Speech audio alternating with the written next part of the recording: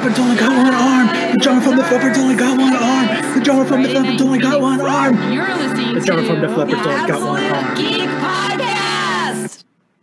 Welcome, everyone, to another episode of the Absolute Geek Podcast, where we are broadcasting to you live from the Corona capital of the world, Phoenix, Arizona. Welcome, welcome, welcome. How's everyone doing? I'm Matt. Okay, Dizzle the rapper. What are you talking about? I'm the rapper, dude. That's right. You can't steal Brian's persona, bro. The drummer from the Flipper's only got one arm. I am not the rapper. I'm Corbin Ford.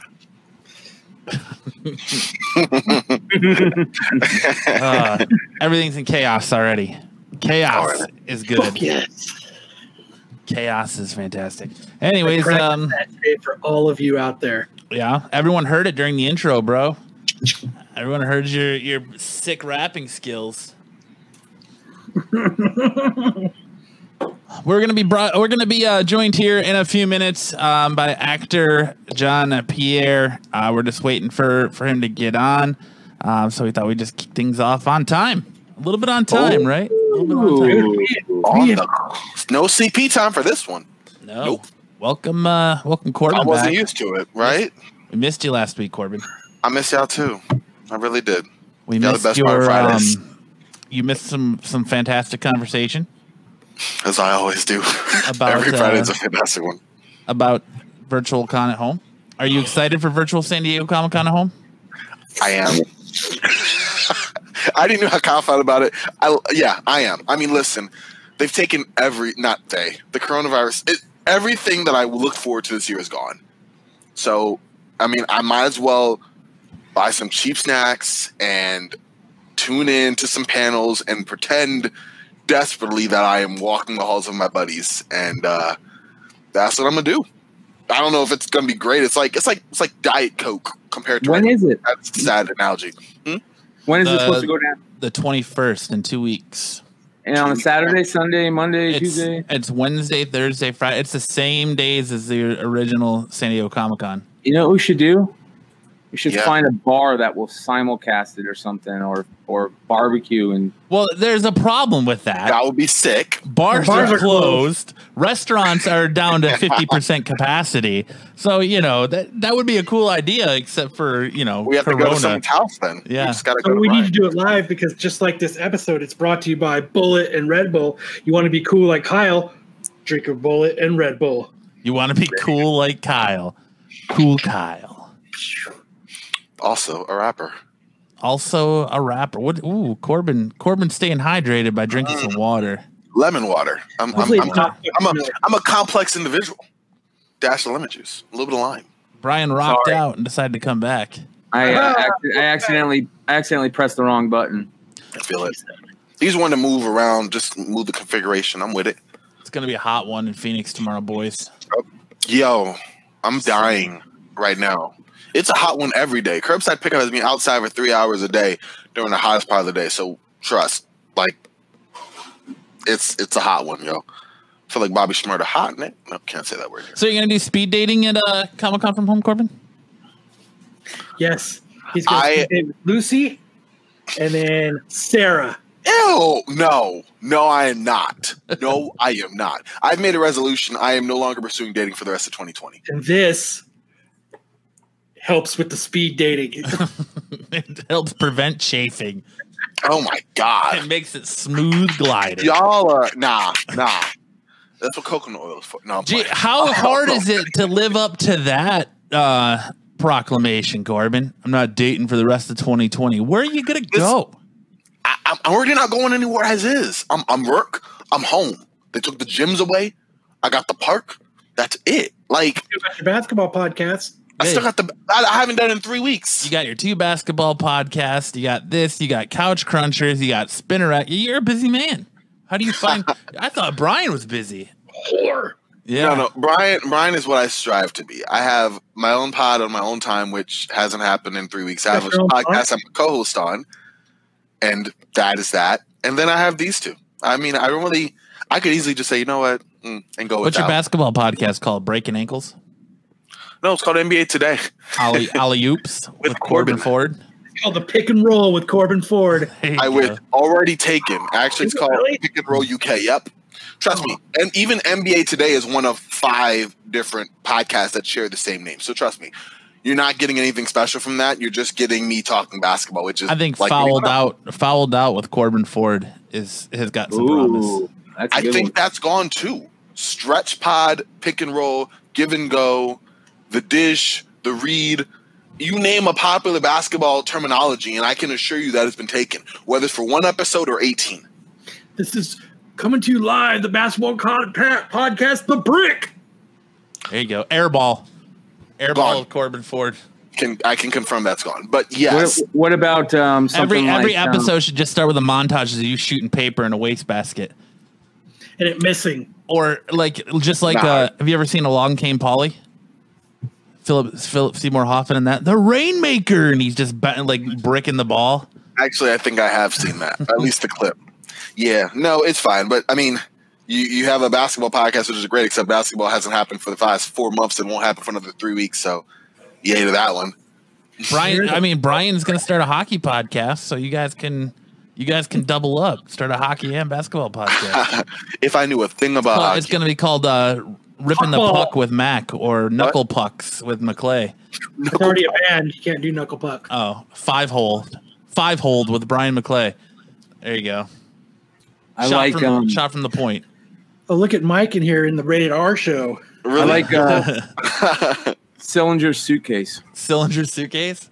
Mike from Grizzle Geek. Yeah, he joined the a lot of people in the chats up here. I see Dribbling y'all. my balls Okay. with Corbin Ford. Yeah, I'm ignoring that one, but the rest of y'all, I appreciate that. I like Yeah. that one. I think that one's a winner, A bro. butterscotch to all of you. My Right back to balls you, with Patrick. Corbin I Ford. think that's a good one. I love me some butterscotch. We've established tonight that Grizzle Geek is a PG podcast. Yeah, I think, yeah, fair enough. That doesn't support Batwoman. We want to monetize. Yep.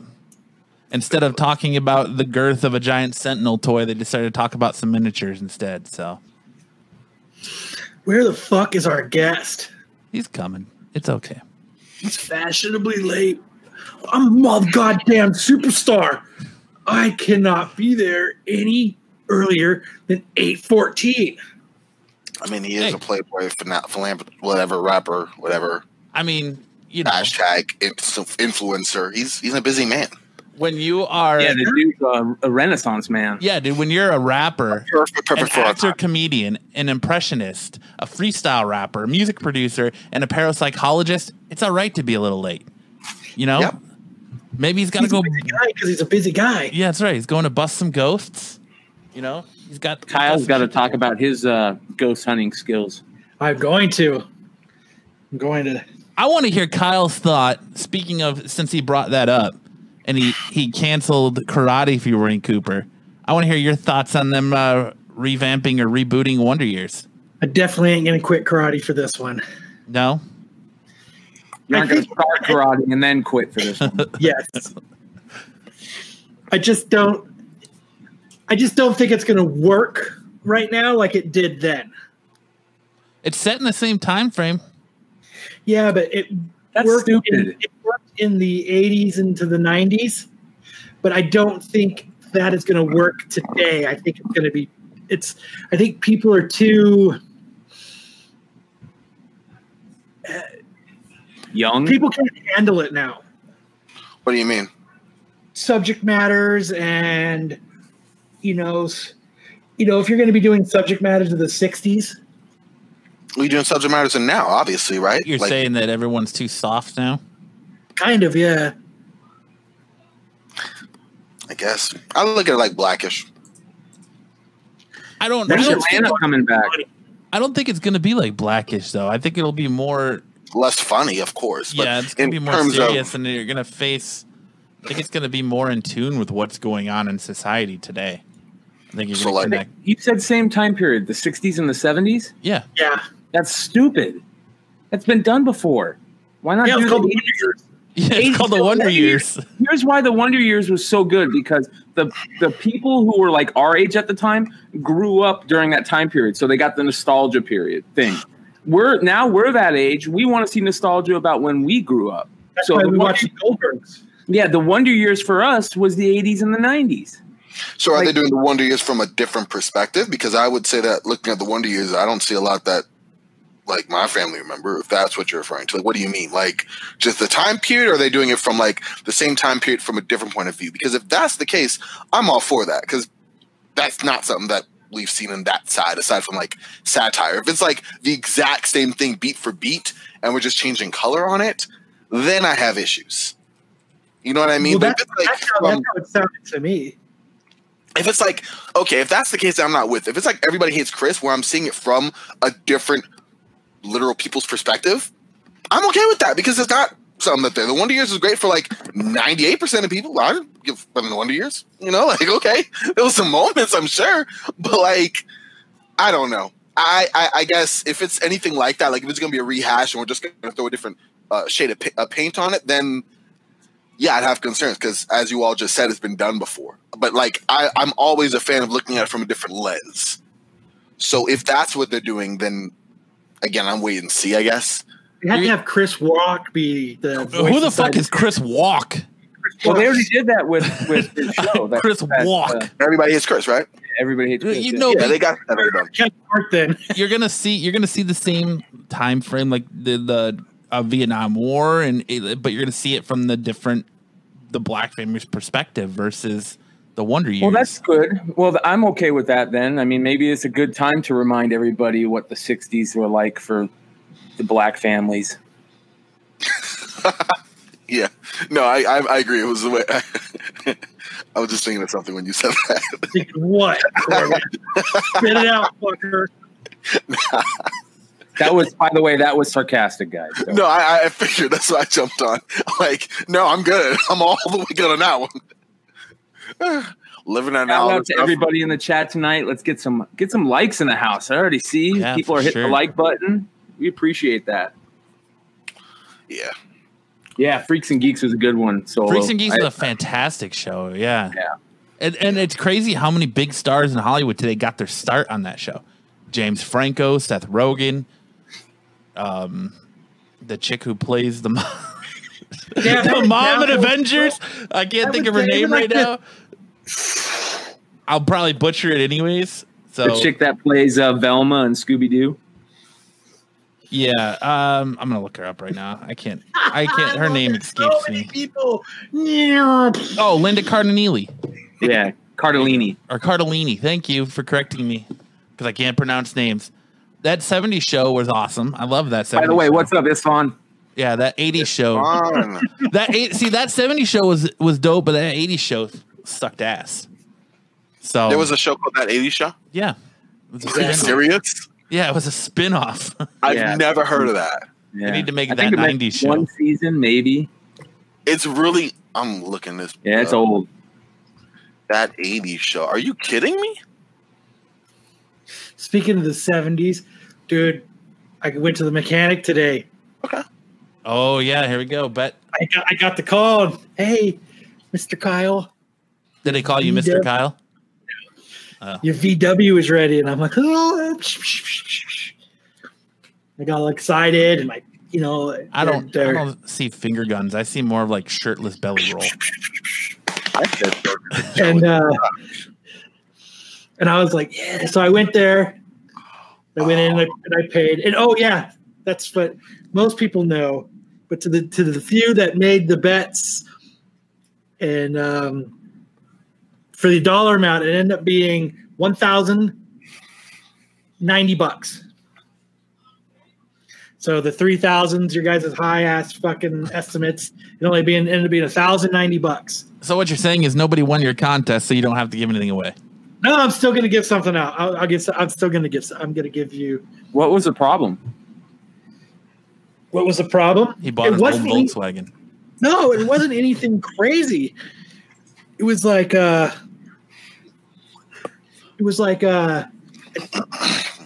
Shout of out the to feelings. Disavowed. What's up, Disavowed? Yeah, for sure. Big, much love, brother, sister, whoever you are. It was Zer. it was like it pretty much. I did half the tune-up. He did the other half of the tune-up. He replaced the fuel injector. So you're saying you tuned each other up? I tuned it up and he tuned it down. No, but it was minimal. Fuel injector, a couple parts. He fixed the wiring. He made the turn signals work, the brakes work. It was only running on 2 cylinders, so we got it so that it was running on 4. It wasn't anything super crazy. So I got there today and I'm like, yeah, fuck yeah. And they gave me the key. I paid, went in, turned the key on. Oh my God, nothing like that Volkswagen purr. Purr. Yeah. Oh man. And I'm like, great, let's get in. And I was like, all right. And I went to go push on the brake and I had asked my brother-in-law and I was like, hey, turn signals work? He's like, yep. I'm like, cool. So I pushed on the brake. And I was like, he's like, how about the brake lights? He's like, I don't see no brake lights. And I'm like, shit. And they charged me like $250 to fix the brake lights. So are they going to fix them? Yeah, I didn't end up taking it home. And he's like, oh, the mechanic just happened to go to lunch. I was like, shit. He's like, he'll be back in about an hour. If you want to come back in an hour, you can talk to him, and he'll he said, they said, we'll fix it. Shout out. They're some good people. They're like, we'll fix it. Of course. You know what I mean? I paid for it. And so I'm sitting there and I'm sitting there and I'm sitting there and I'm sitting there. And I was trying to guess who the mechanic is game. So the car would pull up it's like the shop is next to this 4-way intersection, 4 stop signs. And I'm sitting there with my brother-in-law and I'm like, all right, we're going to play I'm going to guess when the mechanic pulls in game. I'm sitting there watching, like a minivan pulls up and I was like, that's not him. And I play this game, all these cars, and all of a sudden I see this Volkswagen truck drive it up. And I was like, oh, there's the fucking mechanic. And they must have called him because he looked like he was prepared. Not prepared like defensively, but like he was looking at the car and then he was like looking around. Like so comes in tightening his black belt, ready to fight. Getting all defensively. He just brings a board out of his truck and breaks it real quick as he's getting ready to walk in. So, I got out and I was like, I got out of my brother-in-law's car and I was like, hey, he must be the mechanic. I mean, I'm Kyle, the guy who, he's like, oh, awesome. It was cool about it. I was like, dude, the fucking car sounds great. He's like, I know. Like, he got as excited as I did about how awesome the car sounded. You know what I mean? Just that it was running and, like that's cool. Like, I don't know. Like I told last week, I don't have a big like mechanic stories. I don't have a lot of, you know what I mean? I don't, besides taking it to the dealership because it's under warranty, but I've never, so if they had this guy and I was like, hey, I got a couple questions, and he's like, yeah, sure. No problem. And he was excited as I was about the car, which I think is kind of cool. That means he enjoyed it. Oops, shit. I'm knocked everything over. Earthquake. It's just cool because it looked like, you could tell he enjoyed working on it, which is kind of cool. You know what I mean? Like most people hate their job.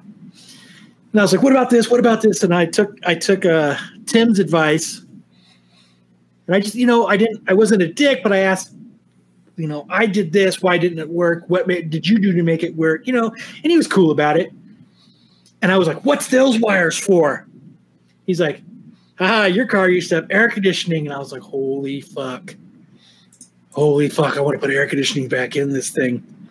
But he's like, I'll fix it. And I was like, you know what? I was like, since the price was so good, I was like, which this is probably like the mistake, but I was like, since the price was so good, you actually said because the price is so good. I was like, is there anything else since you have to take it back into the shop and work on it again and fix the brake lights? Is there anything else that you would recommend that I should do that I can get an estimate for? And he was like, well, it runs pretty good. I mean, he was like, he's like, I don't know. And I was like, well, I did notice that, like, the instrument panel where it's like the gas gauge and the turn signals and the miles per hour, you know what I mean? Those outs in your instrument cluster in the dashboard. Well, I noticed when I turned the turn signals on and stuff, it didn't go, you know what I mean? Like, so that you're turning left. There's a little indicator. Mm-hmm. And I was like, hey, I noticed this. And he's like, I didn't know to fix that. And I said, no, that's cool, man, because I didn't ask you to. I just wanted turn signals, and you made turns. You know what I mean? Like, they did, which was also cool. They just did exactly what I asked. I want this, and this done. And he was like, I was like, why don't you give me an estimate to fix that? I want my instrument stuff to work. Why don't you go ahead and fix that? Why don't you fix that? I started pointing at stuff. Did you at least tell him to put AC back in it? He's like, if I were you, I wouldn't put AC back into this car. Oh. You realize you live in Arizona, right? It's a 36 horsepower Volkswagen. The AC is probably not as going to pretty much fucking probably hinder it. It's why it'll be my winter car. Oh. Got the absolute geek money for a winter car. But and who's got absolute geek money now, Corbin? Whose pockets are loaded now, Corbin? Because I'm not the one buying a new a toy car. Oh, I know. Hey. It has to go to Kyle now, obviously. Excuse me, sirs. I can get 80 million pockets. I think I sold a lot of comic books that were close to my heart to do this. Out of respect, that's true. Like, but you I don't have two Batman Beyonds. I don't have a first appearance of Thanos anymore. I don't have. I never had it. I don't have a Batman Spawn. Well, that you I'm didn't kidding. give me money for it, so it's not. Listen, it's not a big loss. And oh wow! Okay. like I sold my first Taskmaster. I sold my first Boba Fett. I sold like. I ain't shit. I get it. It's not like I just fucking. I had to fucking sell shit that was close to my goddamn heart. I feel you. I mean, that winter car. I sold a Spider-Man 300. I sold a first Gambit. I sold. What else did I sell you, Matt? I get. That's it. Just those two? Oh no, 301. 301. Spider-Man So 3. it took some cost, but it was worth it because you wanted your winter car more than some of these comics. So you can't have it both ways. How many of these comics did you have doubles of, Kyle? Oh, that's a better question too. Now all of a sudden, Spider-Man 300 and Michael Stout Nailey said Kyle's rich. Don't believe him. That's right. That's exactly what it is. I think I'll pick that one better. Yeah, I see those prints in the back. What I'm hearing right now is I think Corbin, between all your basketball podcasts and this, you need to learn how to work your contracts better. I need to quit everything because I'm making money on nothing. Just free time, but you know what? For the love. But you're right. I need to negotiate directly with y'all two because apparently y'all got winter cars and I got once a month car. I've got one car that's 10 years old. All right, but you're already negotiating for a new one in the chat. So like you're gonna get a new one. No, I want you to negotiate me a new one. I mean, I can negotiate you some new ones. It's kind of hard when I'm going to the dollar store to negotiate mine. I'm walking out with some Hot Wheels. Like that's what I just want you to walk in and be like, "There's some dirt on that. How about $25?" Listen, I gave you the blueprint in the chats on how to negotiate. There's some dirt on that. How about we knock down a couple thousand? I take the first available offer. They go, I give it to you for I don't know what a going car is. $1,500 deal. The one thing that is cool, though, I almost bought a new transmission for it because I thought the broke. And when it got fixed, it fixed the transmission problem. So Michael Stout says Kyle pisses stimulus checks. There it is. Yes, Michael knows what's no, up. it says Matthew Scott. Oh, sorry. I thought it said Stout. My bad. Oh. Matthew Scott. There you go. Well, see, we need to get some absolute geek money. Michael Stout, Matthew Scott. We got too many people in this The chat. king of names. Yeah, I suck at names. And We've established this. We established this last week. I piss stimulus checks. You do. I light my blunts off the stimulus checks. You wipe your ass. I mean, you get expensive drinks. I should have put 2 and 2 together a long time ago. Who gets expensive drinks? I mean, you get the good stuff. You get that peanut butter whiskey or whatever. It's not no $4 drink. Yeah, Corbin's over here getting the Long Island iced teas without the iced tea. Stop. So, he can't even afford the iced tea in his Long Island iced tea. All right, everybody, we're making bets. When does everybody think our guest is coming? Be here, bet you any minute, 8 o'clock. Did you message him? No, I'm just guessing.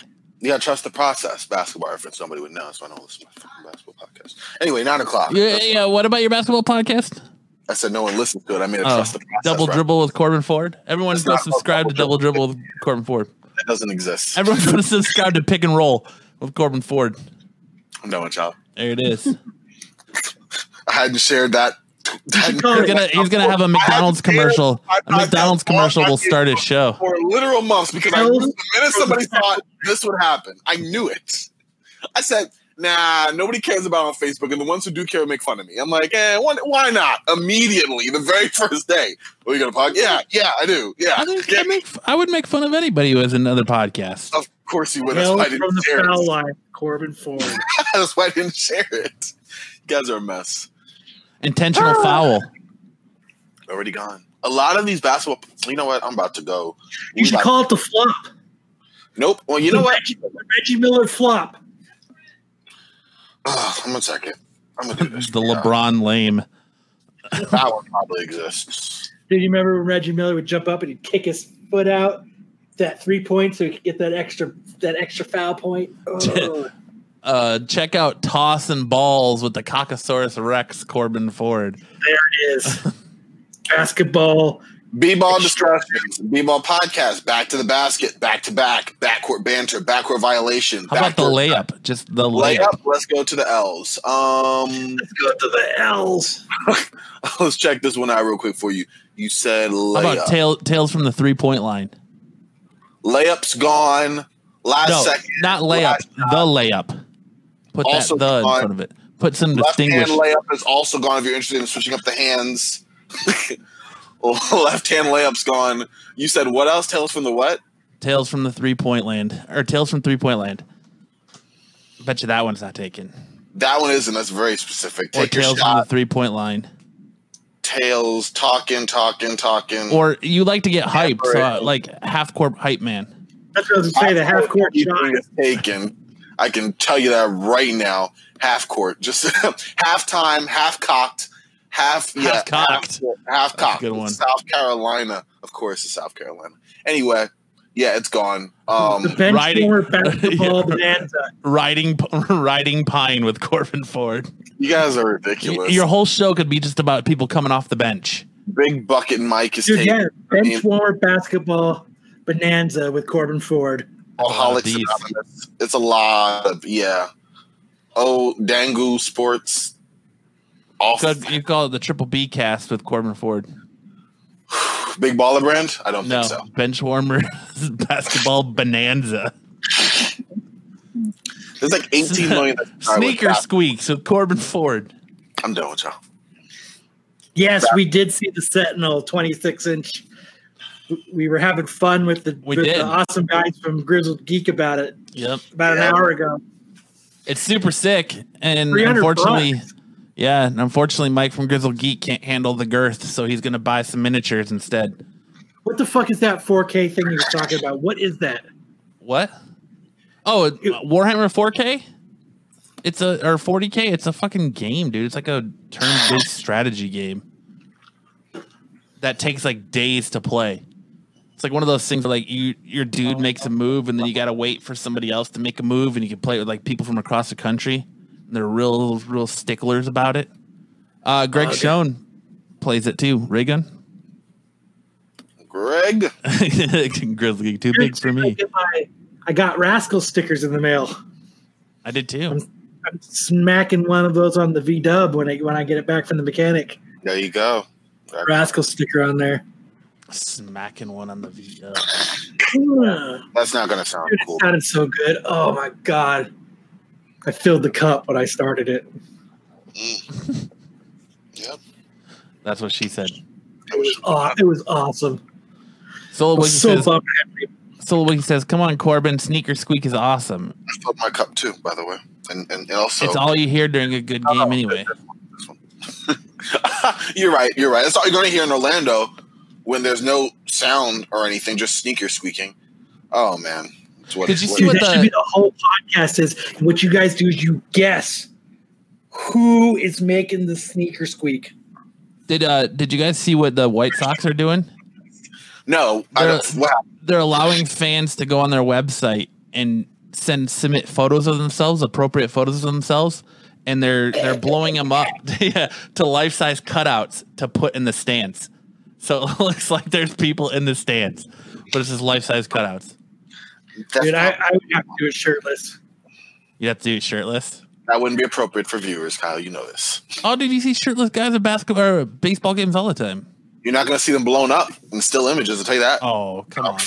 Dude, dad bod is in.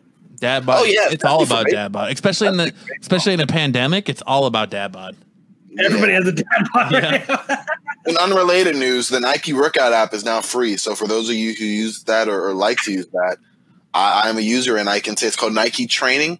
It's a great I app. too am a for it. user. You used to have to pay for it, but they made it free during this coronavirus thing, and now they've just made it free entirely. Bunch of workouts ranging from like 25 minutes to an hour on your arms, on your core, on everything. So they're guided trainings, and if you don't want a dad bod, which is also a perfectly reasonable request, or you want to make Oh, he's still talking? I'm done. That's your PSA discount. I could just. You don't want that. You don't, Corbin. Dad bods are all the rage, dude. You just got to get with it. Get with the times, man. Well, yeah, I mean, I gotta. Yeah. I'm sure. I will. But I think everybody, I think I have a cool Batman book I might give away towards the end of the show for everybody that played the. How much is my mechanic bill going to be? What Batman book is it? Mind your business. Just mind your business. What if I want to guess? Did you guess last week? I was watching my grandmother last week. I think that's a So it looks like reasonable. you are fucking shit out of luck, sir. You have no heart. So, anyways, we had a question in the chat a little while ago. Did any of you guys watch Old Guard today? Anyways. Old Guard. Anyways, Yeah. How about that one thing that I'm just going to talk about because I don't care what everybody else talks about? Thanks, Disavowed. Have a good night, man. But yeah, Old Guard, not heard of Netflix, the I haven't heard of Charlize Theron movie. It's her movie. It's good She wrote stuff. it? It's good stuff. Check it out. I'm going to watch it this weekend. It's violent. It's very violent. Oh, fuck that. I don't like violence. It I scares know. me. You got to. Nightmares. Yeah, Grizzle Geek. You got to be PG-13 here. We got to watch those F-bombs. No. But yeah, I liked it. I definitely say check it out. It's a movie. It's not a show. Yeah, it's a movie, 2-hour movie. And if you're not watching Doom Patrol right now, season 2 of Doom Patrol is fantastic. Fuck, then. What? I don't think our guest is showing up. Well, maybe not. He fucking bailed on us, dude. Yeah, Doom Patrol season 2, good stuff. What else? You know what? He didn't want to compete with Ghost Stories with this guy. Is what? No, it was. dude, I Yeah. think he tuned in and he heard your rap and he's like, "Yo, I'm outie. I'm outie Yeah, 5,000, that bro." That dude is so badass. Dude, this I don't even want to come on. Nah. Nah, bro. You tried it though. He's like, this is whack, bro. He's like, I can't handle this. I know you guys get sunburned a lot because I glow so much. So I Yeah. understand it was hard for him to come on. And Oh, Corbin asked if he could wear shades to block out your shine. You know,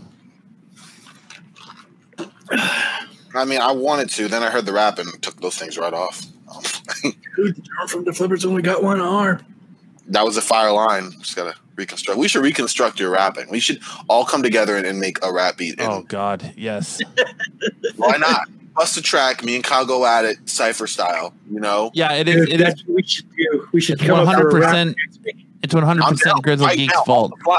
Grizzle Geek Dude. says it's because I forgot to hype the guest on my show. Sorry, guys. 100%. That's it. I mean, listen. Your Yeah. PG show. Not only that, but you didn't give enough respect to Batwoman. Listen, Mike, if you're gonna bring it up, you and Doug gotta give me some more rapport. Kirsten too. Like, I need to hear some more. Y'all like, Batwoman. Anyways, like, we're not gonna talk about it on this show, so I need to get it from y'all.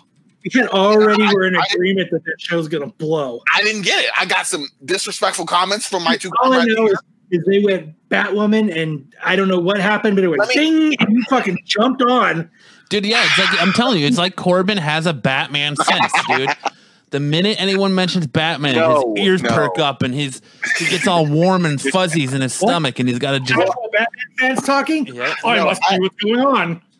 I missed. It's like his bat phone rings, and the commissioner calls him to tell him about the casual Batman fans. So Corbin's got to come get his phone. Yep, that's right. No, I get home. Usually, I check out the Grizzle Geek, and then I get ready for our show. Last week, I missed both. So this week, I was getting on. I just happened to get on in time, and I heard, and I went, score, and I immediately, it was like perfect. It was like it was meant to be. But I wasn't meant to listen to that conversation because that was a 2-minute conversation.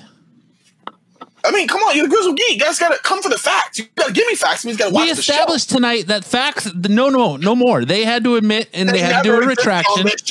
They had to do a retraction because they broke the cardinal rule of geek podcasting. They listened to We Got This Covered. And so they had to retract. No. They had to retract. So they're no longer coming for the facts because their facts are wrong. No. Their facts are, they're subjective facts. That is, We Got This. Yep, wow. Retractions everywhere. Wow, yeah, nope. Retraction geek. Go for the retractions or go for the, I'm sorry, my mistakes. Come again. No, I'm kidding. But anyways, Batwoman. Why do you think Batwoman is going to succeed, Corbin? Oh, no, I don't. I was just defending up to this point. They're going off of not only, again, I can't judge the actress. I had literally never heard of her before this. In any way, shape, or form. So, another shout, I guess. But like, I heard her backstory is going to come from a criminal background. Like, hold the fucking phone. We're going to have her a criminal? This is a fucking family show here. I'm sorry, my mistake. Really? Why is she the criminal? Why does she have the criminal past? Now, I'm not trying to read too deep into that one because I don't know. But like, are you serious? They just trying to just cross all of their. Okay, yep, she's LGBTQA plus, that's perfect. Oh, person of color, great. Oh, poor background, great. Striving now, she's Batwoman. It's bad because they're just checking the boxes. I am totally assuming that because they're not going to make any story, so they're just like, no. I no longer have faith in it. I'll continue to watch because I'm a glutton for punishment. So Loki says, "Did you hear Corbin missed last week because he was washing his grandmother?"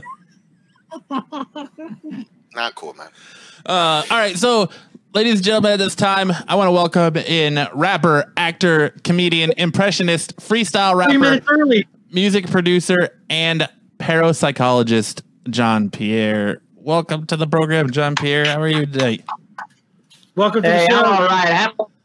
SteamYard wasn't loading up for me for some reason. I finally got in. So. Oh, that's all right. Not a problem. We just talk a little Batwoman while we were waiting for you. So. All right, sounds good. Great show. No. So, how are you doing? Not too bad. It's a little hot here in California, but I'm doing pretty good. Try being here in Arizona, where it's 116 degrees right now. That's high of 120. I'm sure. Yeah, it's gonna be 120. My wife's from Arizona. I feel it. So our listeners may have recently seen you in Ford versus Ferrari. Do you want to tell us a little bit about working on that film and kind of what it was like working with the likes of Matt Damon and that crew? Did you get to keep a stopwatch? What was that? So did you get to keep the stopwatch that Matt Damon stole? Nah, he kept it because he stole it. Yeah, so it was a great experience. I had not done serious acting for I want to say 5 years. I was focusing a little more on my music and stand-up comedy, and I was found on LA Casting by the casting directors. They like how I looked. I speak Italian, I look Italian, so they were like, "Hey, you want to be part of this period piece?" And I was like, "Sure," and it ended up getting boosted up to featured and doing a lot of stuff. I did 2 weeks of shooting initially, and I did a big scene with John Bernthal where he was in the Ferrari factory, and I was the final assembly line for the engine and had an interaction with him. And then there was a couple weeks of break before they started filming the Le Mans stuff, the big race stuff. And I ended up, the casting called me back, and I ended up doing a month and a half of shooting with them. And we did a lot of stuff in relation to Matt Damon and Christian Bale and, what was happening during the race and all that kind of stuff. I was part of the main pit crew. So yeah, that was kind of the experience. It was pretty great. I got all my SAG vouchers, so I'm eligible to join the Screen Actors Guild now. I got to work with James Mangold, Jon Bernthal, Matt Damon, Christian Bale, all these big actors, and it was an incredible experience for a young actor, and just got me more energized to do acting more. I know you fangirled out. Christian, do it. Do the Batman voice. Say I'm Batman. I know you said it. And he's like, I'm Batman.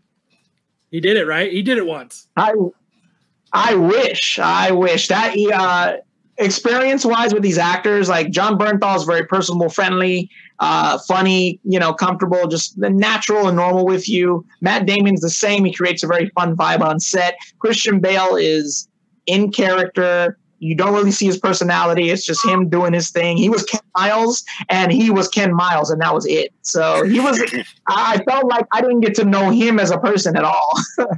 That's kind of a bummer when people do that. I guess you got to do that when you're like a method actor like that, and you got to like, you know what I mean? He's a phenomenal actor. I'll give him that. And he had just finished the movie Vice, so he lost a ton of weight for the movie. So when we all saw him, we were pretty shocked because, man, he was pretty thin when he got to set.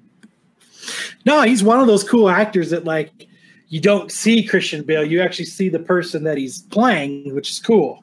Exactly. Yeah, definitely true. And that was actually one of the very first movies that he used his natural British accent, because most of the time he changes his accent for the characters he plays.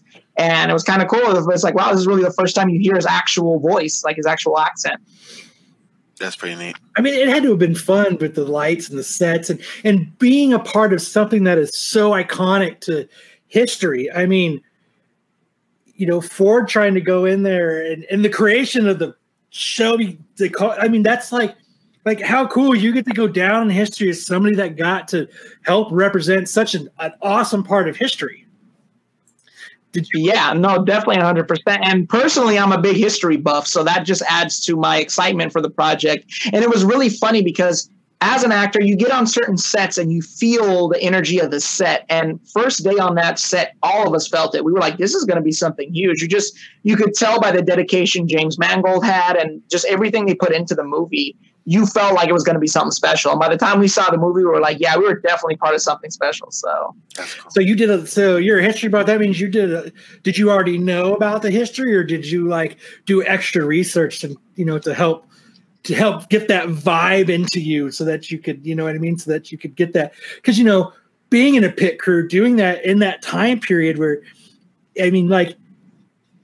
that's like the adrenaline of adrenaline. Did you actually get that adrenaline when you were being part of that?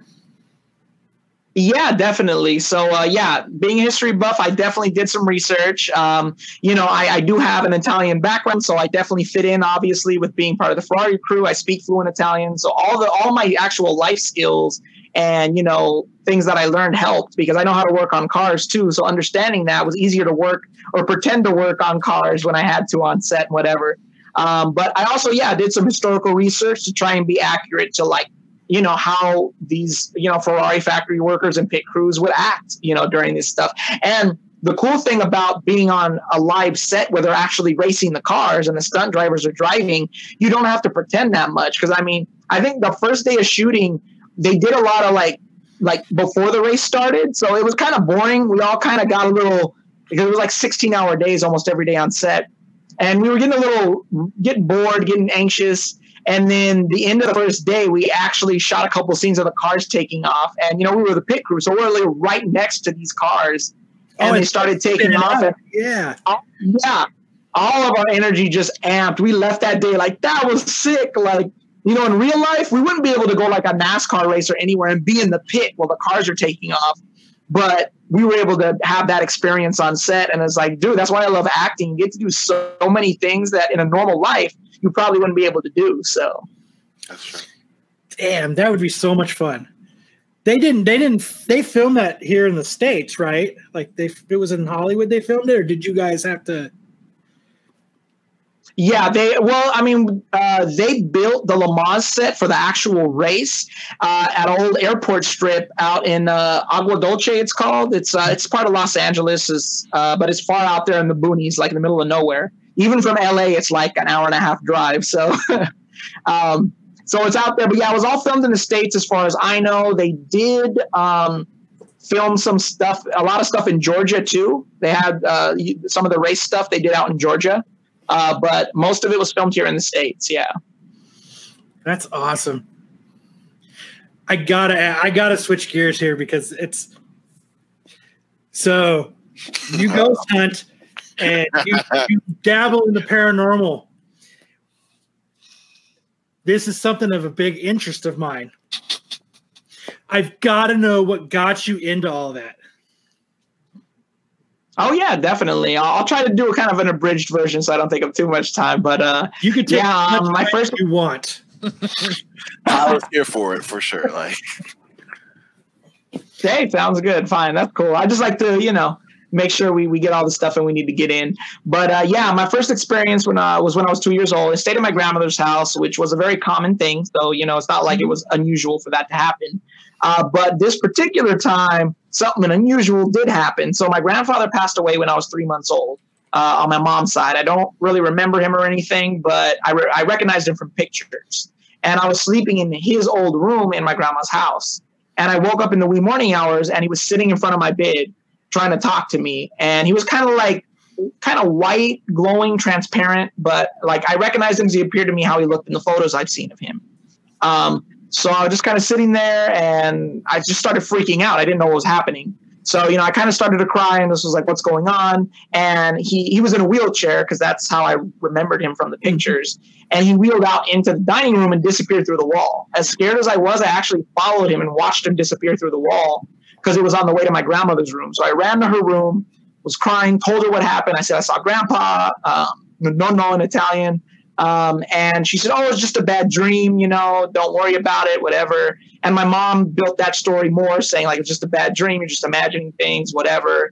So I got really quiet, because after that initial time, I started seeing stuff all over the place. Like I had experiences when I went out places, when I'd be wherever, but I stayed quiet because I figured if my family doesn't believe me, who else is going to believe me? People are going to think you're crazy. You see ghosts. I mean, and you're a kid, so you're still learning, and you look to adults for that affirmation, and the adults weren't giving me the affirmation. So I was just like, I'm just going to stay quiet because I don't know what's going to happen. Yeah. And then when I was about 8 years later, about 10 years old, my family sat me down, my mom, my grandma, and they said, look, we didn't want to scare you. You were very little, but we're actually sensitive to this stuff. My grandma, before she came here from Italy, she experienced tons of stuff out there, and even still out here in the U.S. My mom was born here and experienced a lot of stuff. So come to find out, like my family's sensitive, and all of us have experienced this kind of stuff. So that's when it really, really like got me interested in the paranormal. I was like, well, how come it seems like some people experience it and others don't? Like what's the theory behind that? And I had my parents buy me books. There weren't a lot of shows back in the 90s when I really started getting into it, but like X-Files, there was a show called Sightings on Fox where they talk about like UFOs and ghosts and kinds of stuff, and Unsolved Mysteries would do episodes on Supernatural. So that's where I mostly got my content and reading books. So I just got super into it, super invested. One of the jokes I have, because I'm a huge Ghostbusters fan, my mom went to see the original movie right before I was born. My birthday was literally Tuesday. So my mom saw it right before I was born. I'm as old as the movie is. So I joked that from the womb I was a Ghostbusters fan. Like I heard Ray Parker Jr.'s song, and like that was it. But I also grew up loving all the comedians that were in the movie and watching them. So I think that's another connection. But my dream, honestly, as a kid was I always heard Bill Murray say, I have my PhD in psychology and parapsychology.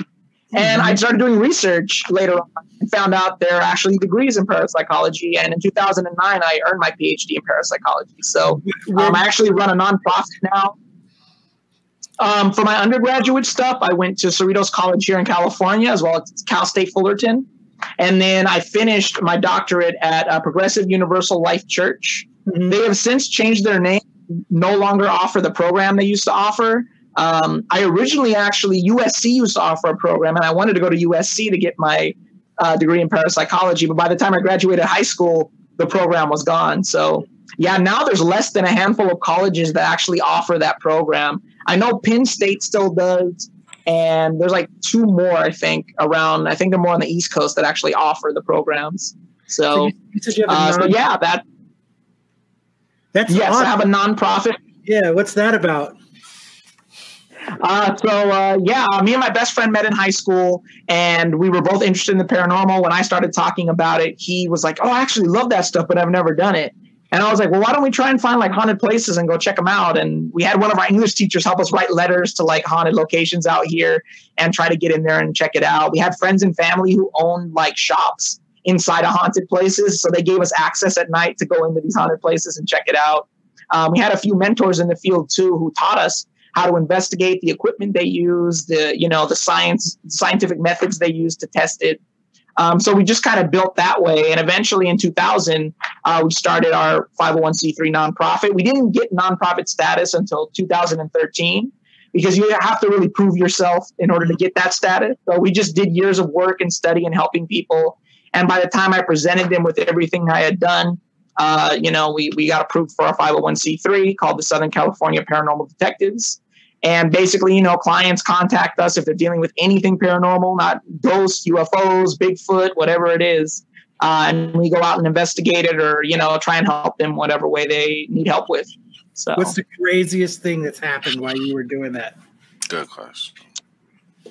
There's a few, but the craziest I think that sticks out for me personally, because it actually happened to me and I really don't have intense things happen to me that often. We did a case out here in Bellflower, California. It's not too far from where I'm at. I'm in LA right now. It's part of LA County. It's just not in downtown area. So we investigated this. We had a lot of weird stuff happen on this case, but the craziest happened at the end of the night, about 5 a.m. We were breaking down all our cameras and audio equipment, all our gear. We have like thousands of dollars worth of equipment we use to investigate this stuff. And the client's sister came in very late, and she just gave off this weird vibe. I was breaking down a camera on the staircase, and all of a sudden I felt like something huge was like charging at me. So I kind of braced myself because I thought something, was coming at me. And this is this small Latinx girl who very small and petite. But I just got this weird vibe. And I talked to one of my team members that was next to me. I think she's the source of this problem. I think she's why the activity is happening. And we continued breaking down our equipment. And this girl's eyes did not come off of me. I was going around walls, just going around the house, breaking out our equipment. And I'm like, I don't know what her problem is. She won't take her eyes off of me. And I got kind of weirded out by it.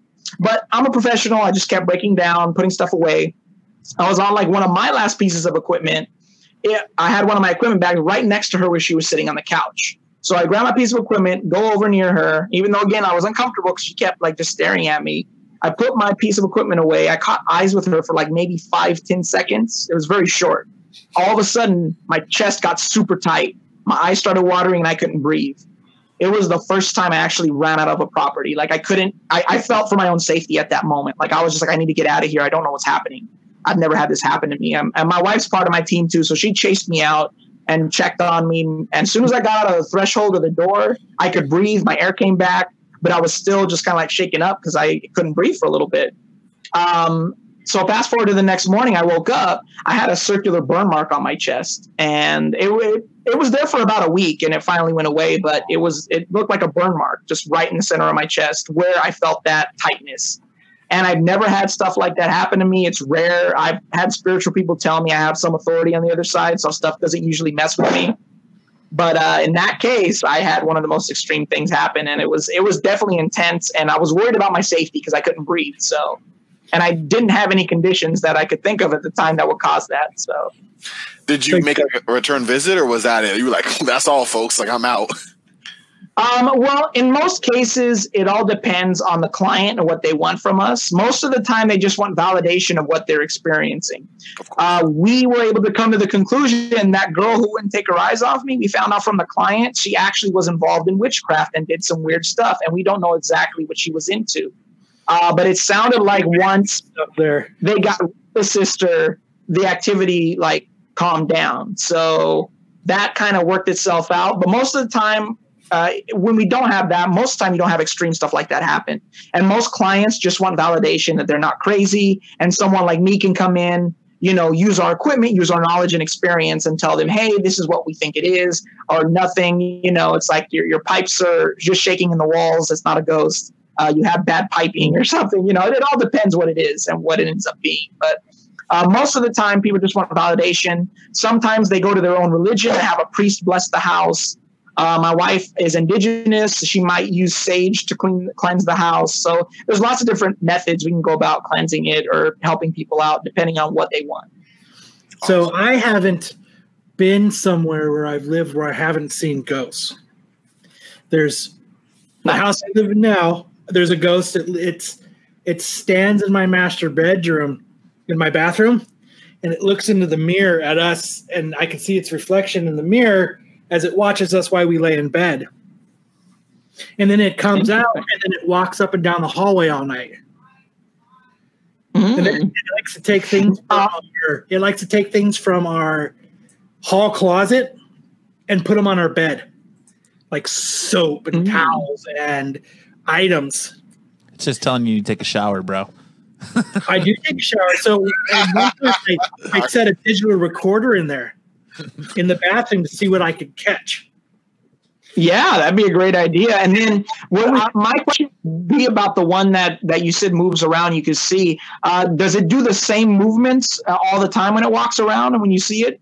No. Or does it do different? Sometimes it walks up and down. Sometimes it'll come in the front door. Like you'll be sitting there in the room and it sounds like the door opens and slams. Interesting. Yeah, that sounds definitely like an intelligent spirit, not like, because sometimes you have spirits that are residual spirits that they're not like, it's almost like it's a recorded tape. They just repeat the same motion every time at the same time. You have others that do different things and interact, and that usually means it's something more conscious of its surroundings. I think this one's very conscious because it likes to do stuff. I had a ghost at my parents' house, and my buddy Chuck is in the chat right now, and he lived with me growing up. We had an evil spirit that lived in my parents' house. Evil. So when you would take a shower like normal, do your thing, and you would sit there, and as you're in the shower, everything would get knocked off. They'd knock off the shampoo, the conditioner. They would knock off and then when you get done, you would open up the thing, and they would start scratching you. You'd have all these scratches on your face and on your chest, and every day you get scratched every day.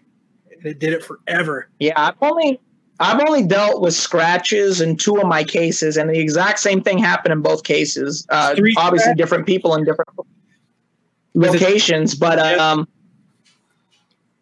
okay. So basically, what happened in the 2 scenarios that I saw clients get scratched, they were standing right in front of me. They didn't touch the area that the scratches appeared at or anything, but both did not notice until the skin was actually broken and they felt the sting of the air on the open wound. Before that, they didn't react like somebody was scratching them or anything like that. It just, the scratches appeared, they were there, broke the skin, and all of a sudden it started to sting, and they're like, wait, I have scratches, and one was on a guy's back, the other one was on a guy's arm. And those are the 2 times I encountered scratching. And the exact same thing happened.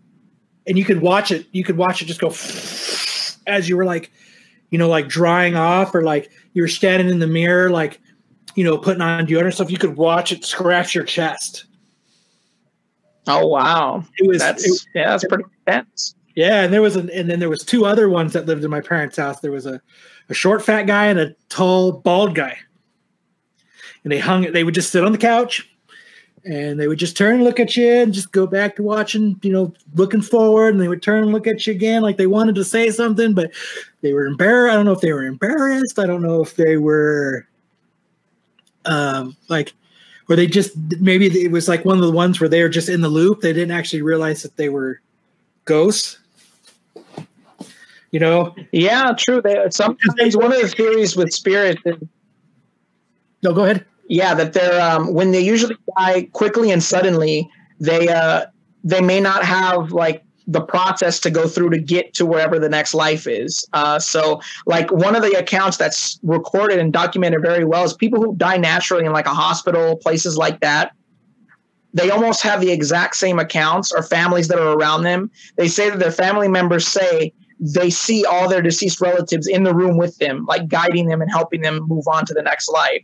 And they say when people die tragically and quickly without having that process, that they're afraid to kind of quote unquote go to the light, and they don't know what's happening, and they don't know that they passed because nobody helped them kind of move on to that, whatever that life is. And they kind of just go back to their normal routine. They'd rather stay in their home and places that make them feel comfortable than to go towards something they don't know. I remember I remember one time I was standing at my parents'. I was looking out the front window, and I seen this guy, and he had a carpet rolled up, and I saw two little feet sticking out of it, and he was holding it like this, and he was walking across the street, and he walked up into the neighbor's driveway, and we called the cops, and there was so many cops there roaming around, but after it got to the driveway, gone, nothing. And I was like, "Oh, wow! Fuck! I wonder what prompted that. Like, I wonder if that, if those are the kind of things, is something that happened there. Do you think is it random where in your experience where ghosts show up? Do they, you know what I mean? Is it kind of like they just get shot down somewhere and they're there, or are they usually, like you said, like some of them are stuck in the hospital? Do you think some of these are stuck in the loop of exactly where they did it? Like, that's what this dude does. Like, he did something at some time, and now he just keeps walking across the street with this rolled up. Some of the theories why we have the random ones that just walk or show up in an area at certain times. It's almost like minerals. I know quartz is considered that. Different types of stones and minerals are actually natural, almost like recording tape, but they imprint with energy. So, like, if it's walking past the same area all the time, it's almost like it's imprinted on the land or on the natural, structures that are there on Earth. And that's kind of like a tape loop, and it just keeps playing over and over again where that intense tragedy happened or a big event happened. That's one of them. There's another theory that the dimensions between the spirit world and our world are very thin, and sometimes things cross over in our dimension and back into theirs. So, it's like almost gray area? Yeah, exactly. Or something? Yeah, there's like a veil, and they're able to get through that veil for a minute and then kind of go back, and they kind of pop into our dimension or plane, and then they pop back into theirs. That'd be kind of fun. So those are some of the theories. Hey, Fred, look, it's open today. Let's go fuck with the living. Yeah, right. Exactly. Kind of fun, you know what I mean? Now, have you ever been on a case like, here's an experience that I encountered. So I lived in these duplexes. They were like townhouses connected. There was like 4 of them, and we had a spirit. And what he would do is he would walk down the hallway. And he would come to the edge of the bed. And I've told this story on the podcast before.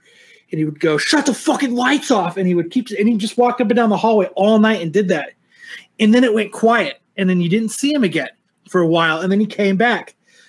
Upon realizing what was going on was when he was quiet, he actually went next door, and he would do it at the house next door, and he would walk up and down their hallway, and then they would go quiet, and he would go to the net. Like, we got to know our neighbors because of this spirit. Because, hey, was it? We were outside barbecuing and talking one time, and I was like, the craziest fucking thing happened. And I said it, and the other neighbors were like, "Are you fucking around?" And I was like, "Can you make something like that up?" No. He's like, "That happened last night." And this is how we got to know our neighbors, because there would be some kind of experience would happen in our apartment, and then it would go away, and then our neighbor would come over, and he'd be like, "Guess what happened?" I'd be like, "You saw the little black girl with the braids?" And they'd be like, "Yes." There was like 4 different ghosts that would rotate through these apartments. Wow, that's interesting. Isn't that insane? I've never heard in all the ghost shows and all the things, I've never heard where they go from like, and the only reason that I didn't think that they were bullshitting with me is because they would tell me things that it did at my house that I hadn't talked to them about it. Yeah.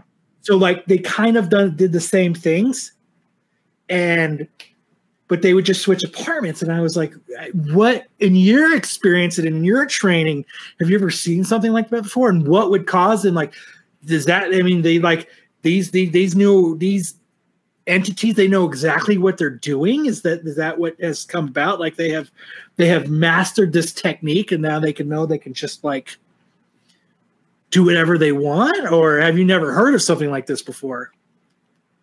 Not necessarily. Yeah, I don't think I've heard exactly that. One of the first cases I ever had was this. It was every Thursday, like once a month, this little girl would appear in the hallway in this house, and the people didn't know why it was happening. And eventually, we found out that's when the little girl was killed in that house, and that's why on every month on Thursday night, she would appear. Oh, and so that was like. Yeah, but it was just reappearing as a loop, like a tape loop. She couldn't interact with us, but she would just appear there. But I haven't heard necessarily that one, but I know that based on my studying that if they are intelligent haunts and they don't have limitations really if they're intelligent spirits. So they can pick up routines and patterns and kind of like do a little more interactive than, a lot of other spirits could. If they're familiar with the area, if they want to do that. So in like that little baby, she was probably like maybe 5, maybe 4, but we used to hear her talking to our daughter in the other room. And this is how we figured out what she was doing was we could hear it through the baby monitor. She taught our daughter to climb out of the crib.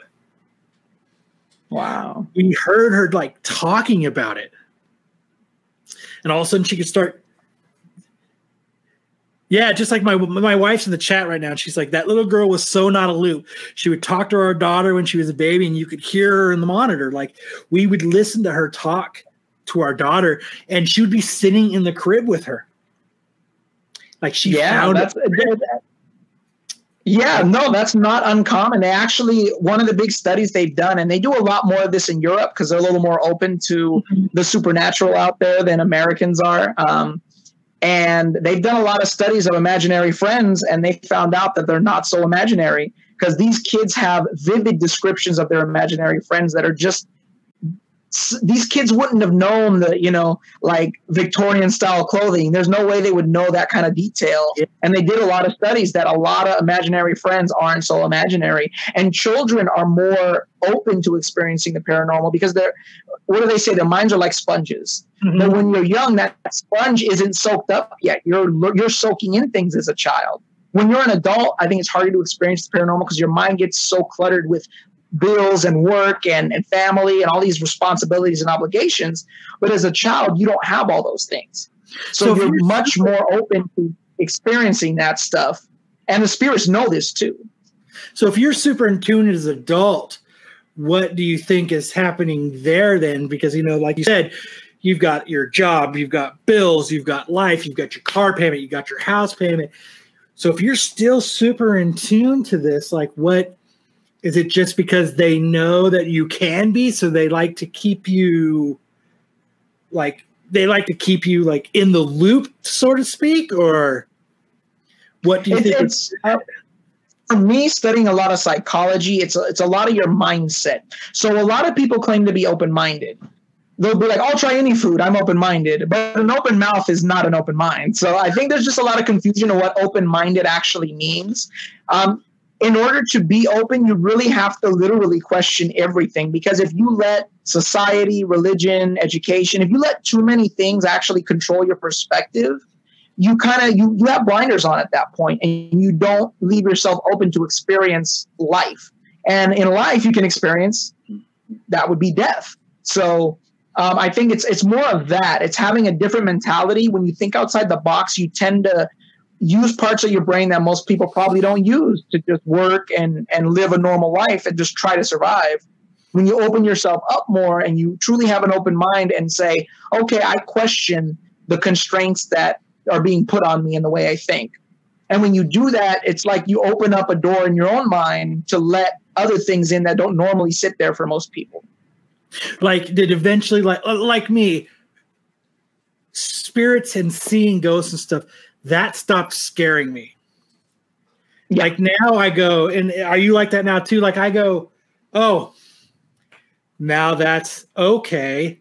That just happened, and I kind of just, and I don't really talk about it anymore. And I just kind of go about my day because it's really not a big deal to me anymore because it doesn't scare me anymore. Like the eviler stuff that still scares me, but like the random ghosts and stuff, like, like my wife will say, hey, the ghost put the soap on the bed. Okay. The ghost put the soap on the bed. Just either put it in the shower or put it back.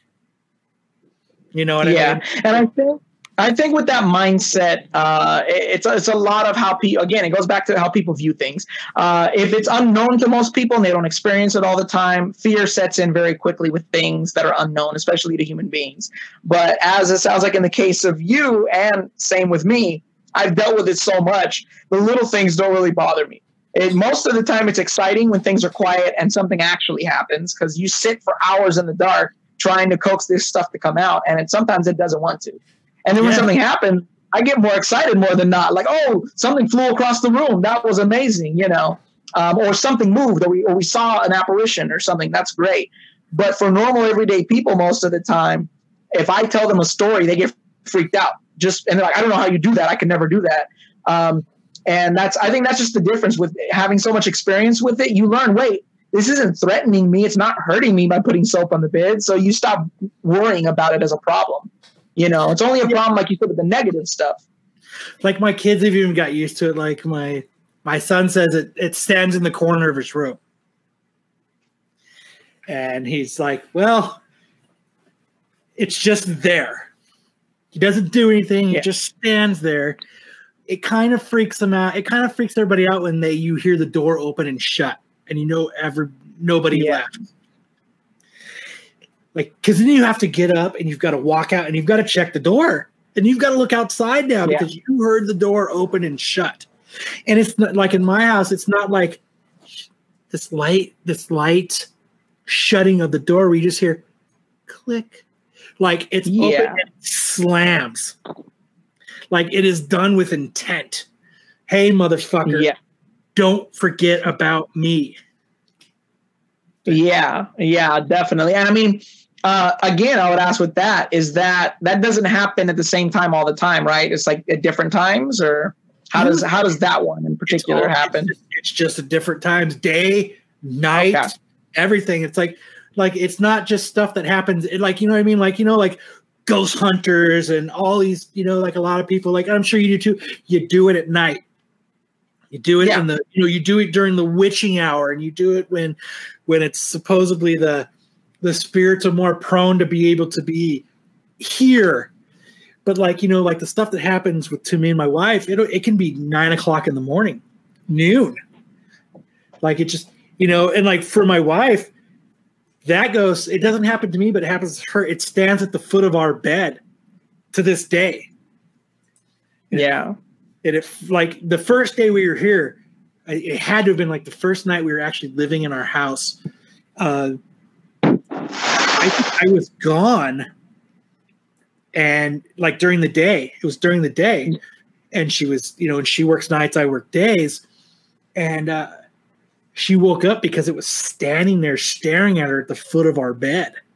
It doesn't actually do anything. Like it's just kind of there, like we've learned that we shut the bathroom door.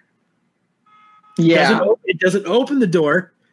So we just naturally now we just keep the door shut because we know if we keep it open, it's just going to stand there and stare at us.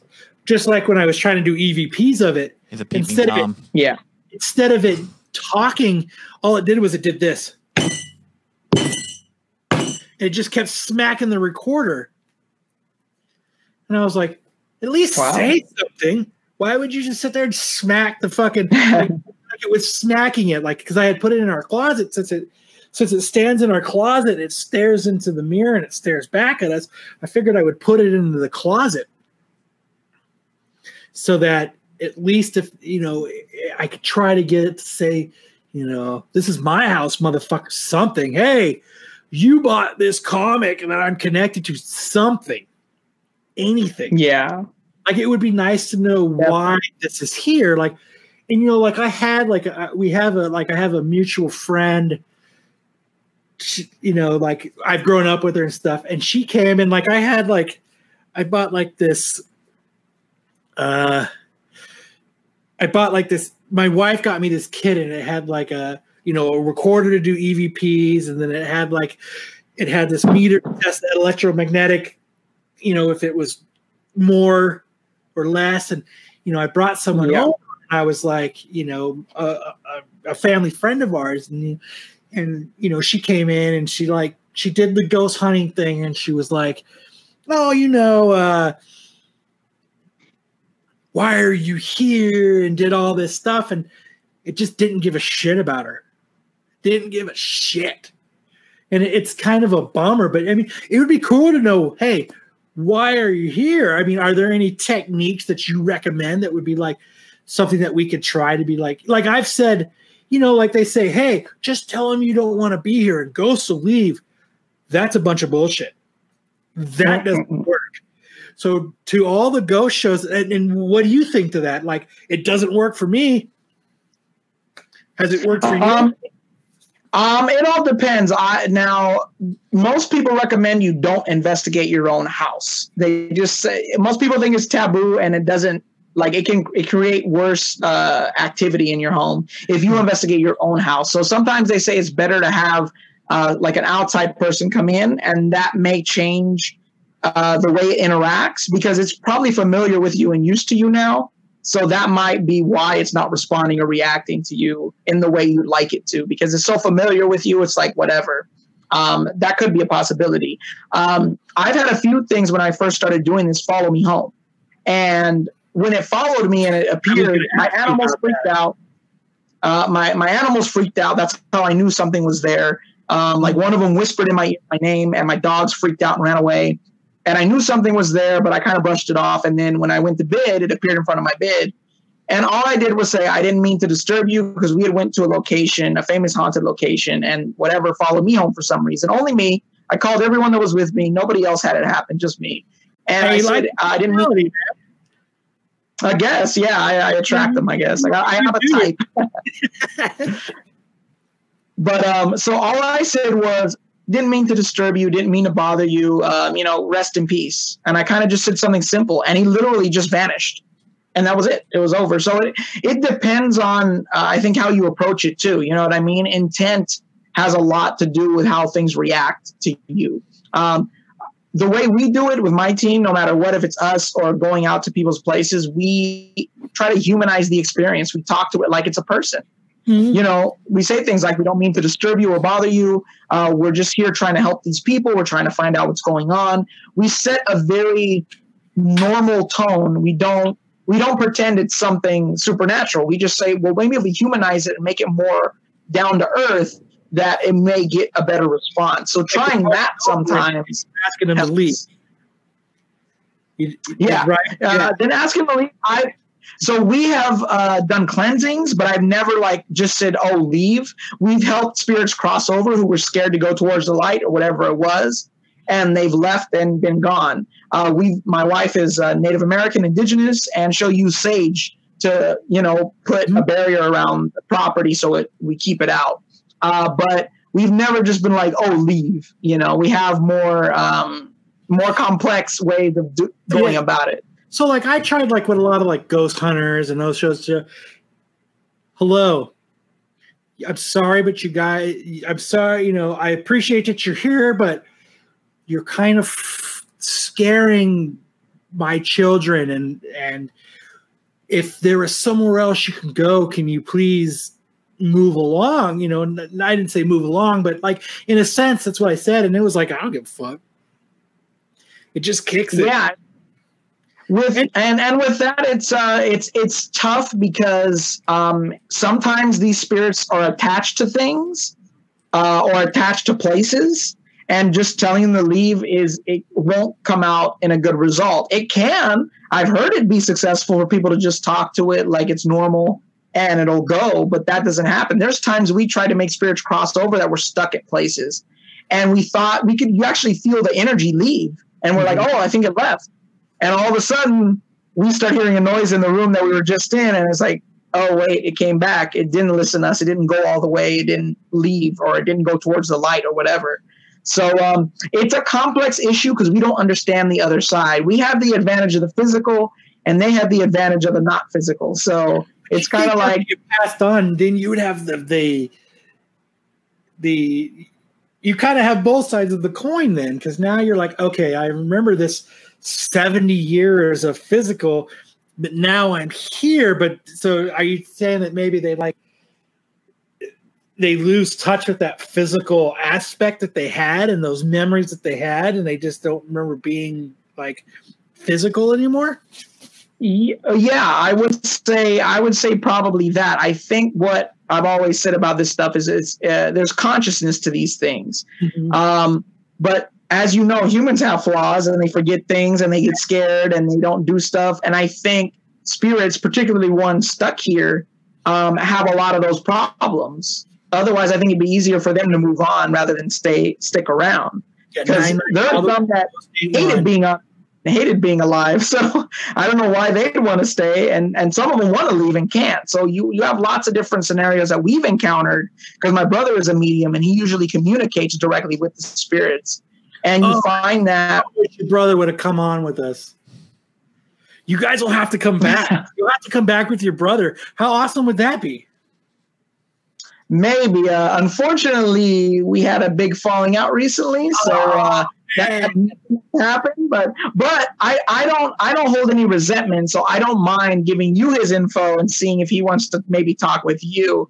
He's just has it out for me right now, and we're just not on good terms. So I feel you. I feel you. I got a question, and it might be it's a serious question. It might come off as stupid to you, but it's something I've always wondered about.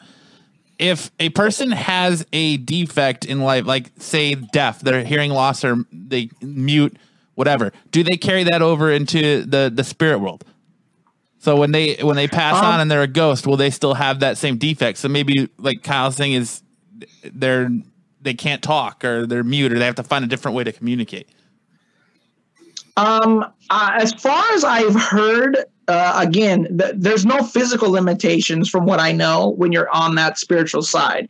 And from what I understand, and I don't know if it's 100% correct, but those things shouldn't be a detriment to you or affect you once you've left the physical world, because that's strictly a biological, like physical thing that you can test.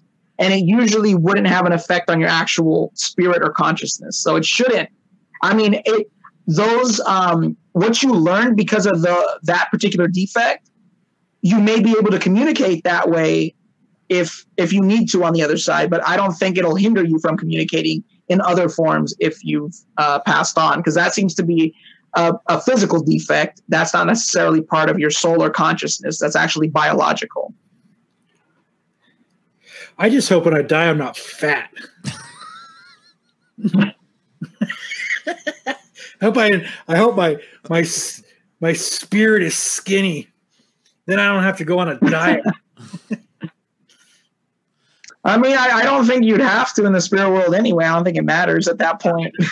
It seems like you could probably appear in any form once you're not physical anymore. Because there are people who have died when they were much older and they appear as children, as spirits. So, I mean, I've encountered lots of different things that don't relate to when the person actually passed away. So now I know you said you kind of gave us the coolest like thing that's happened to you. What's the coolest place you've gone to investigate? Like, have you gone to investigate like the site of like the Sharon Tate murder or the Manson murders, or in California or anything like that? Winchester Mansion. Oh, I've been to the Winchester a couple of times just to check out. I mean, we didn't get to fully investigate, but I've been there, and I took like the extended tour so I could like check out the more haunted places in the Winchester house. So I've been there a few times.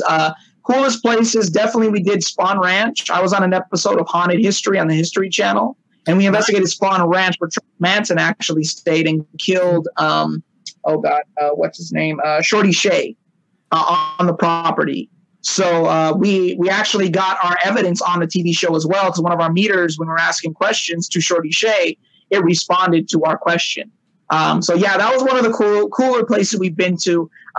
We did a web series for a couple of years, and we actually went to the first 2 sites that the Zodiac killer killed his victims. And the first site we went to, we caught an anomalous light behind my brother on camera, and there was no cars going by. It's in the middle of the country where there's nothing at, and we couldn't explain. Have we ever caught an orb? Is that what you said? No. Is that what it was? Was it like an orb? No, it was an actual light, but it was caught with our full spectrum camera. A full spectrum camera is a modified camera that actually allows the lens to take in every kind of light, even light not visible by the human eye. So we had our camera, and we were interviewing my brother about what he was feeling on the site. And behind him, a light actually reflected off of the gate behind him. But nobody saw it with their own eyes. We saw it on the camera, and we were all standing right there. So that was really strange. We looked for cars. We looked for any source of light. There was none. So that was one of the coolest things to happen, because we only caught it on camera and nobody actually saw it. Have you actually seen an orb? I've seen balls of light actually follow us while we were doing I have been followed by a ball of light. I was going to get to that. Dude, we need to go ghost hunting together. That's the end of it, man. I need to be part of the group. Yeah, he wasn't my brother-in-law at the time, but he was my buddy, and we used to party in his backyard. So if you were seeing if there was anything going on, there was this little path between houses that you'd walk to get into the backyard so that you could see if they were there.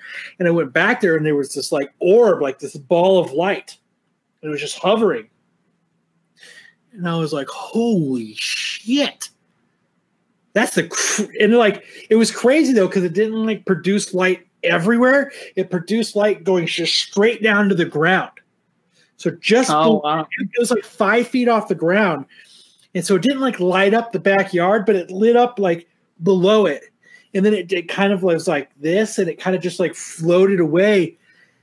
And then it went out of his backyard, and it took a right, and it just went down the street. There was a convenience store 4 houses down, and my wife lived 4 houses down at the time. She came out. The people at the convenience store came out, and this ball of light is just floating down the street.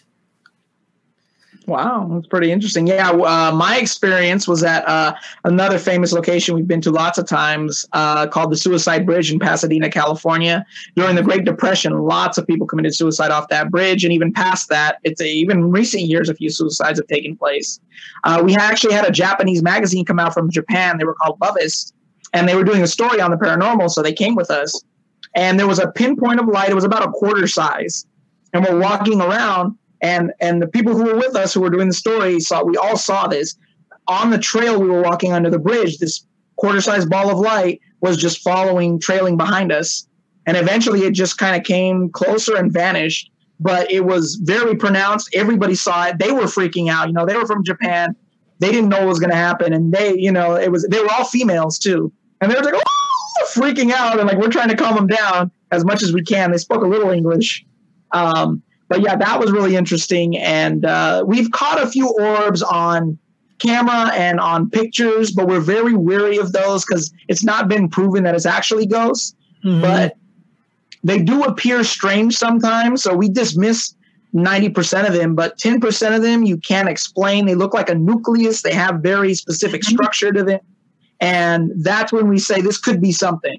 So every time, speaking of those, that same apartment complex where I was telling you that the spirits would go from room to room, from apartment to apartment, I would stand in the courtyard, and every picture of me had those around it. And now when I take pictures, they're not around me, but the entire time I lived in an apartment complex, anytime there was a picture taken of me, those were they would be all on this right side of me and up. It was right around the Sixth Sense time. So everybody was like, "What the fuck are you are you that fucking like that weirdo in Sixth Sense? And I'm like, yes, Yeah. I'm making it happen, fuckers. Yes. Like, no, we're just taking pictures and like, these things just happened to be, but it never happened again outside of that complex to me. Ah, interesting. Yeah, the only thing I can relate to that story is I actually used to work at Disneyland for quite a few years, and there's a little boy spirit, and he appears all over the park because, I was kind of the resident ghost guy when I worked there. So everybody told me all the ghost stories. I experienced stuff while I worked there. But this little boy, his description was like, oh, we saw him over here at Star Tours. And then, we saw him in Mickey's house. We saw him in Haunted Mansion. So this little boy loves to go around the entire park and appear and mess around with people at different places. So that's the only thing that reminds me of your story of the spirits appearing in different areas. Like this little boy loves to play around and mess with people all over the park. So what's the backstory on that? Like, what do they think that is? Because that's a famous Disneyland story. It is, and there's really not a lot of info on it. The one sad thing that's a reality for Disney is they don't like that kind of publicity. They deny that anyone's ever died in the park, even though people have. But they bound to happen. Yeah, but in the early days of the park, they had a lot more power over what got out in the media, and they were able to cover up a lot more things that happened. Now it's a lot harder because there's so many more people, there's social media, there's all this stuff. So we can't come to a full conclusion of why that spirit is there. But my knowledge of Disney and history is that they were able to cover up stuff back in the day a lot easier. And in those days, there were accidents and tragedies, and those rides were new, and there were problems. So, I mean, it easily could have been something that happened on the park. It even could be a spirit that's actually on the land. Also, and I work there, I'm a witness to this, people dump human ashes in the park constantly. So sometimes the spirits of those ashes that get dumped there, they stay there once the ashes are dumped. So that's one of the theories as to why that little boy's there, because she could put her little boy's ashes in the Haunted Mansion. Disney told her no. She went by herself and ashes in the ride. That's a big health risk thing. So they have to shut the ride down, get special equipment, vacuum the ashes up. Like it's a big thing. And they have to make sure they're all ashes of the ocean and stuff. Like, you can't just you can't stand on the on the beach and dump it into the tide pool or nothing. Like you have to get permits and go out X amount of miles, and there's a lot of things you have to do. There is, but the people that have done it, and I remember one morning, this is the craziest morning we ever had working there. I worked at Space Mountain at the time. I got there just shortly before opening, and all of a sudden I hear, we're down, there's human ashes all over the walkways. Somebody dumped it in here. And it wasn't just Space Mountain. It was all the major rides in the railroad. So like we think somebody actually dumped multiple people's ashes all over the entire park on all the major rides. So guests were livid because every major attraction was down for like 3 hours that morning. And people were just mad. They're like,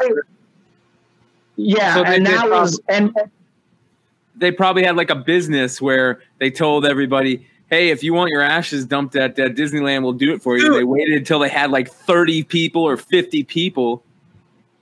Can you imagine that? Hey, $200, I'll dump your ashes at Disneyland. So what you do is you just fill up like 4 vials and just throw the rest in the garbage. And so when you're fucking riding in the Indiana Jones ride, you just dump like this little vial like this big. It's like, and then like you're on a small road. You're like, I bet you would think.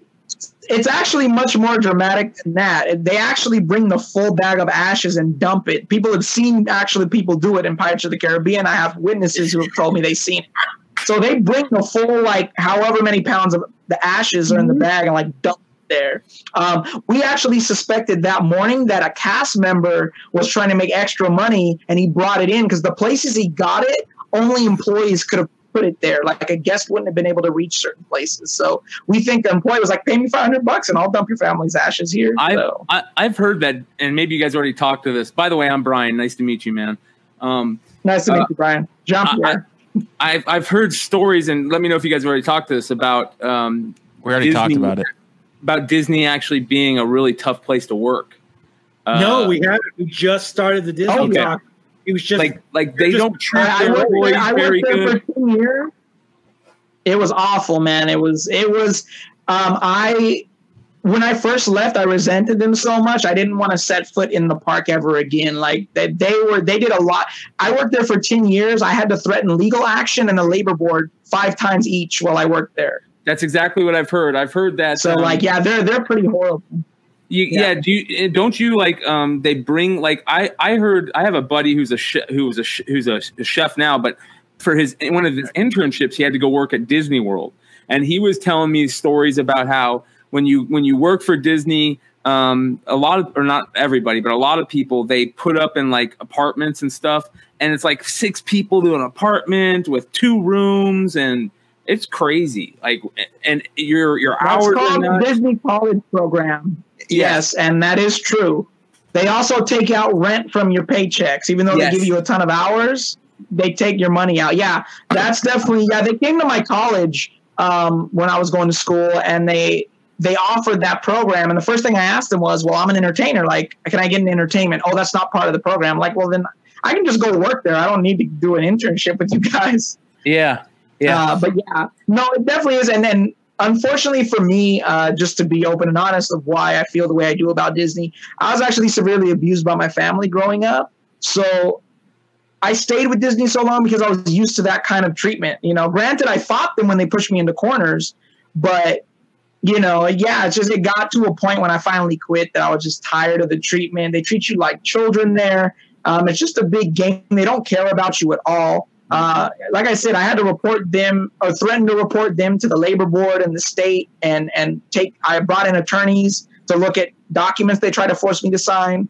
So they're pretty bad, and they take as much advantage of their cast members as they can. And to top it off, what you just brought up, Florida's worse. Florida is not regulated like California is. They don't have OSHA. They don't have DOJ. Like, they do a lot of shady stuff. They'll send stuff and spend more money to fix it cheaper in Florida than to spend that actual money and do it regulated here in California. So, there's a lot of stuff that's just shady about the way Disney does their work. Let me ask you something real quick. Were you a Disney fanatic growing up, or is that why you went to Disney, or was it just a thing?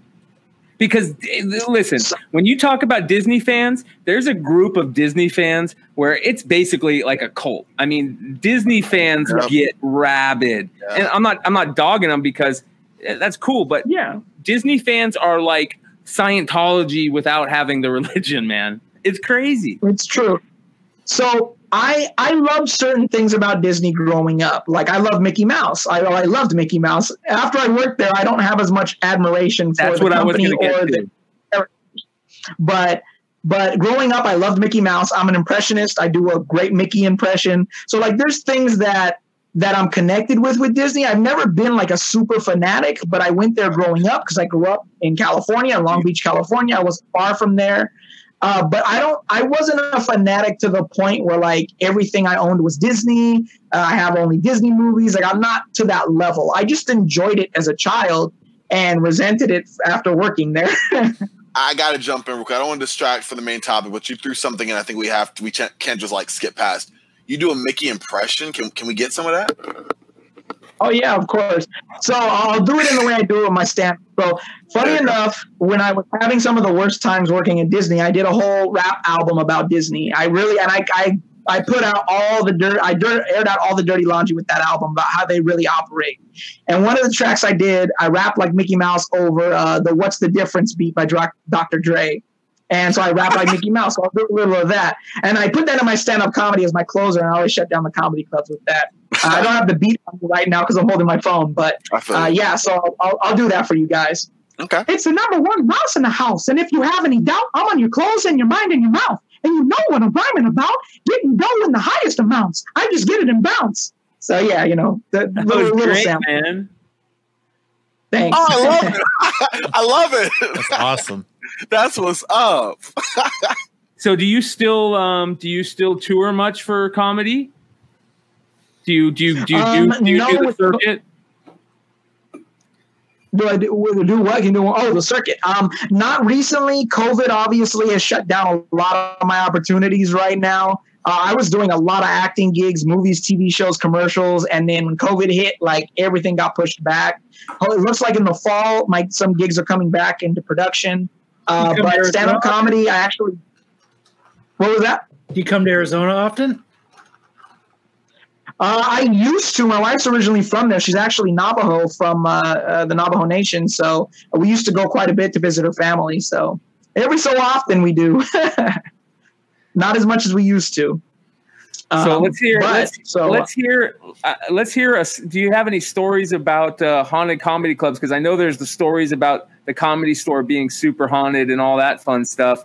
Have you ever dealt with any spiritual haunting type paranormal shit in comedy clubs? Not actual activity, but I am an empath. I'm sensitive to it. So when I'm in, like when I went to the Comedy Store, I felt it right away. Like it's a pretty strong presence that's in there. But it didn't like mess with me or anything. And it's weird because I'm sensitive to it. They know that. Like I work at the Queen Mary. I think I might have, I don't remember if I mentioned that yet. Wow. I think I might have earlier, but I work at the Queen Mary for their Halloween event. That's I'm one of their awesome. main characters for the maze is Samuel the Savage. I do their commercials. I'm on merch, all that kind of stuff. I've always The first year I actually worked, when I grew, the first year I worked there, and I grew up in Long Beach, so I went there a lot growing up because I love haunted stuff, obviously. But the first time I worked there, the spirits I felt were like checking me out and getting used to me. So I felt them, and even there was times where I was getting ready to scare someone, and I thought they were coming around the corner, and nobody was there, and I was like, "Oh, it's just the ghosts again." Okay, whatever. But the second year I went back, you could tell like they were used to me already, and they stopped. I stopped seeing them coming, like walking down the halls and stuff like that, and I was like, "Oh, they're just used to me." Like, yeah, this guy's cool. He's chill. Like, whatever. so yeah, I'm similar to that. I think I have been to the Comedy Store a few times. More than a few times. And I think it was like the first few times I really felt the energy strong. And I felt like by the third or fourth time I went there, like it just kind of dissipated. Like it kind of felt me out and was like, yeah, he's cool. He's chill. So yeah, for people that don't know, the Comedy Store in California, in LA, specifically the Comedy Store in LA, used to be a mob-owned nightclub called Ciro's, and Ciro's was like the place where the mob just hung out in LA. It's where a lot of the actors hung out, and they had basically a couple rooms back there. I think one of them might be the Belly Room now. That was like a hit room, and that's where they would take people, and they would never come out. So there's a lot of stories about, especially the hauntings at the Comedy Store in LA, and. I love the history aspect of all that stuff, and with the paranormal, spiritual paranormal stuff, hauntings, you have a huge history aspect, and I love digging into that. So,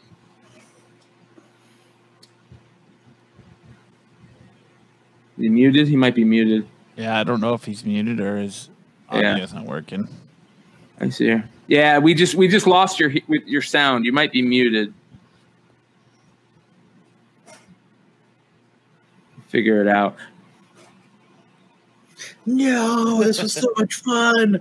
We'll get it figured out. You might want to check. How about now? There we go. Yes, we are back. Cool. I don't know what happened, but I turned it off and on and it worked. So that's good. That's usually how you fix things. Yeah. Turn it off, turn it back on. Yep. Yeah. Tech support 101. That's right. There you go. Did you turn it off? Yeah. The number one question, is it plugged in? It's funny. All right. So is there anything you want to All right, so what was the last topic to see? Yeah, actually, I released a single today. It should be showing up on Spotify and all platforms. As a rap artist, I have an album coming out in the fall I'm working on. The title's tentative, so I don't really have that set. But the song I released today, I put the lyric video up on my YouTube. It's called How Many. My artist name is MC Pierre. You can check me out at www.mcpierre.com. That's the letter M, the letter C, PIERRE.com. And I have links to all my social media, my music. It's mostly my music, but you can find my comedy, my paranormal stuff on there too. And I have all my stuff on there. So yeah. So what made you discover that you're like that you have this passion for spitting flows. Like seriously, like it's not an easy thing to do. Like, No, I'm just laughing at the way you put it. Spitting flows. Spitting flows. Same. But like, it's not what I do, so it's not inaccurate. Dropping bars. Yeah, no, definitely. It's kind of dark. I think I kind of might have mentioned it earlier a little bit, but I was severely abused growing up, and I couldn't express myself in the household and by my abusers. So my outlets became comedy and music and entertainment, and like I was able to just like express myself so naturally in those ways. They became my passions. Rap, because I was raised in Long Beach. There was a lot of gang violence, a lot of drugs. I saw a lot of crazy stuff on my block. People getting shot, dead bodies just like left in front yards. Like the cops didn't even cover it up. We're still dealing with whatever was going on. So like I understood rap because I grew up. I knew what the rappers were talking about in LA because I grew up in that area. And I think that's what connected me to the music originally. And then when I expanded my knowledge of rap, because growing up on the West Coast, it was only gangster rap, and I understood it, but rapping like that didn't make sense. I don't pretend to be a gangster, nor am I one. So it didn't feel natural to like use that type of, wording in the way I write. So my friends introduced me to a lot of East Coast rap, and it was more conscious and lyrical. Hence why you have the Wu-Tang shirt on. Oh, we lost his audio again. Yeah, we lost your audio again. Try it one more time. Oh, this is Wakanda. Yeah, it's Wakanda. Yeah. Wakanda. Mhm. Try turning your audio on and off again. We lost you again. Yeah. Let's see that. There we How go. we doing? There you go. Yeah, it's a Wakanda shirt. My wife knows I like Wu-Tang, and we love Black Panthers, so she found that shirt and got it for me. So yeah, definitely Wu-Tang. I actually early on from 06 to 08, I did a lot of freestyle battles out here in LA. Kind of earned a good name out there, battling a lot of MCs. I got to open up for Killer Priest and a lot of Wu-Tang Clan members, Ghostface Killer, and they liked my music. So I actually started touring whenever Killer Priest came down to the West Coast with him because he really liked me a lot. So I really connected with a lot of those East Coast artists because my style, even though I'm West Coast, is very East Coast, very conscious. And it's expressing myself. Since I couldn't fight my abuser, I used my music to kind of fight the system because the system's abusive. So Yes. Yeah, fuck yeah. What? Oh, I go got ahead, a quick Brian. question. Who is there anybody out right now that might not have a huge following that you're really listening to, that you're really into right now in the music scene? I was introduced to this artist named Gremlin Raps. His name's Gremlin, but Gremlin Raps is how you find him on like YouTube and social media. He's growing bigger by the day, but he's not super huge yet. And he talks about a lot of real issues. So he's getting big pretty quick. He relates to a lot of people. I think his hashtag is like broken people. So he talks a lot about like bad relationships and heartbreak and things like that. And he's just really connecting with a lot of people. So I definitely like his stuff. He's very real, down to earth. And a friend of mine who's up and coming rapper too. He's a young kid. Introduced me to that guy Gremlin, and I liked his stuff a lot. So Who are your influences in hip hop and rap? So if I go way back, the first group I fell in love with growing up was Bone Thugs and Harmony, and like just the way their flow style, the way they rap fast. I really liked them. I rapped a lot of the lyrics when I was younger. Not to say that others didn't influence me, but for some reason, Bone Thugs really like caught my attention when I was really young. But when I became really into rap and I wanted to do it, my friend introduced me to Immortal Technique. He's from the East Coast, very conscious political dude, he's rapper. badass. That changed my life. At that moment, when I heard Revolutionary Volume 2, I knew that I wanted to rap, and I was going to rap like somewhat like that, but I have my own style. But I still very much am influenced by that style. So yeah, talking about the social issues of the day and Mortal Technique. If you guys don't know, if you guys don't know much about him, you guys need to go check him out. That dude is the real deal. There's a lot of hip hop artists out there that like to make up stories and this and that. But Immortal Technique really sounds like he's doing it for a reason and not just to get big and make money and stuff like that. So, real quick, somebody in the chat asked, "Have you ever been to Gettysburg to do any haunting investigations?" Sadly, I have not. We have made it out of California. We've done cases in Arizona. We've done cases in Nevada. I'm trying to think where else. But not, no, unfortunately, I haven't been to Gettysburg. Go again, Cal. I said, next time you're in Arizona doing a case, please call us. Yeah, reach out. Oh, yeah, definitely. I would love to have a GoPro on. And I seem to be a magnet for this stuff. So I would love to be able to help try to answer questions and bring stuff into the room so that we could show the world what is happening to people. Yeah. Before. Oh, yeah. No, that would definitely be great. So if I do, for sure, we'll definitely stay in touch and see if we'll make it out there and get together. Before we let you go, I want to take a quick cue from my co-host over at the Bogcast and ask a question because you're an actor. And can you give us a audition horror story where, some audition that you've been on and something just went crazy, out of whack, an embarrassing situation, something like that? Let's see.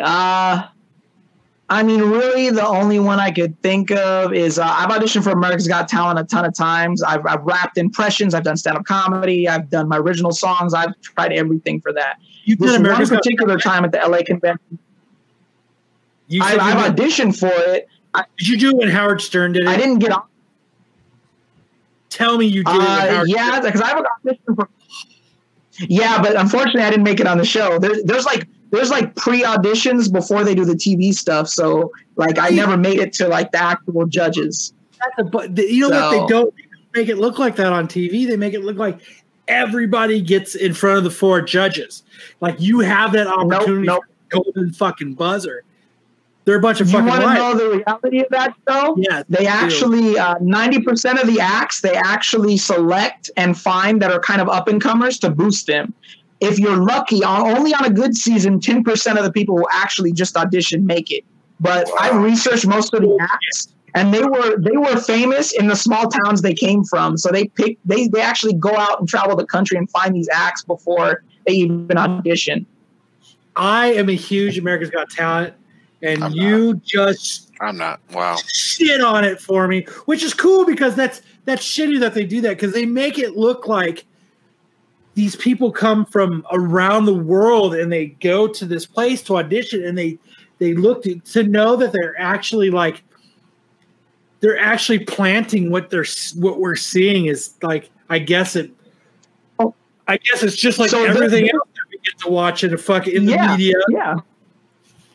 Surprise, surprise, reality TV is not reality. That's the harsh lesson I had to learn in this business, especially with the paranormal. I've turned down five deals for TV shows because they wanted me to be fake, play a character. I'm like, so you're telling me to use my skills as an actor, but you're not going to pay me as an actor. Why the hell would I do that? That's just stupid. I'm being taken advantage of. Oh, it's the exposure. Thank you. Yeah, it's I want to get exposed to COVID. No, I'm not stupid. I'm out of here. Let me tell you the audition story. Let's hear that audition horror story real quick. Anyway, this one because I felt like I finally made it on America's Got Talent. So I went to the initial audition, and that's the trickery of their editing. People do show up from all around the world. I've met people from all around the world at these auditions, but they film the preliminary auditions. Nobody's there. No famous people are there. It's like some low-level producers you never even heard of. And those people select the people they think are talented. So I went in. I did Baby Got Back, but I did it in voices. So I performed Baby's Got Back as Christopher Walken, Mickey Mouse, Arnold Schwarzenegger, and Kermit the Frog. I gotta hear it now. Please do it for us. You can't keep dropping stuff like that and not think we're going to ask you to do it. Yeah, this will be the magnum opus of the interview. Let's hear it. You did a Mickey rap. Now we got to get some of this. We're sorry, but we're not. That's all good. It's all good. Hopefully, I remember all the lyrics to the song right now. But I like big butts, and I cannot lie. You other brothers can't deny. When a girl walks in with an itty bitty waist and a round thing in your face, you're sprung. Wow, pop tough, and you notice that butt was stuffed, huh? Deep in the jeans she's wearing. I'm hooked and I can't stop staring. Oh, baby, I want to get with you and take your picture, huh? Yeah, so, something like that. And that's what it's just Can you turn me down? Thank you, brother. This is a good interview. Yeah, so thank you. Yeah, no, okay, so let me tell you. Hold on. So I did the initial audition for this female producer. I was in a room of at least 30 people. Everybody did their thing. I was the only one that did something like that. I was the only one that got called back in the room. She's like, hey, that was great. You're funny as hell. Don't tell anyone. There's a secret round I'm going to send you to. There's a lot more producers in there. Suggestion I have, move around a little more. But other than that, you are hilarious. I'm like, oh, shit. I'm finally going to get on the show. All these years, finally. So I go into this other room. It's like all across the convention center. There's like 2 other people there. I look like the most normal, though. When I get in there, it's the people with the craziest outfits. There was a 90-year-old lady who had a bunch of half-naked guys she danced with, and like she made it to that round. There was some guy with a dog with crazy hair. Like everybody in there looked like freak. And I just had t-shirt and jeans on. It was a funny t-shirt, but yeah, I'm like, okay, well, I mean, maybe I actually have talent. That's why I'm in this room. Awesome. So I had to wait another hour to get in. So finally, I get into the secret round. It's 2 females and 2 male producers. So I go in, I took the lady's suggestion, I auditioned with a little more movement, just acting out like I'm Christopher Walken, like I'm Arnold, I'm just really going all out with my characters. The female producers go, wow, that was hilarious and funny. The male producers sat there stone-faced and went, that's a different way to do impressions. And they just sent me out of the room and that was it. You should do next time. What the actual F just happened? You need to have rip away Adidas pants and you're naked. And you go, yeah, apparently. I would have got them, yeah. Your shit. Oh, I'm sure I would have got them. They love that kind of stuff. Where that was the crazy because, when you put your all into something and you're doing something that nobody else is doing, and they act like you did nothing. Like, wow, yawn, I was boring. Yeah, for real. So I felt really insulted by the male producers. And I was confused when I left that room. So the females loved it. They were like, that was great. You're very funny. And the male producers were like, no, that's different.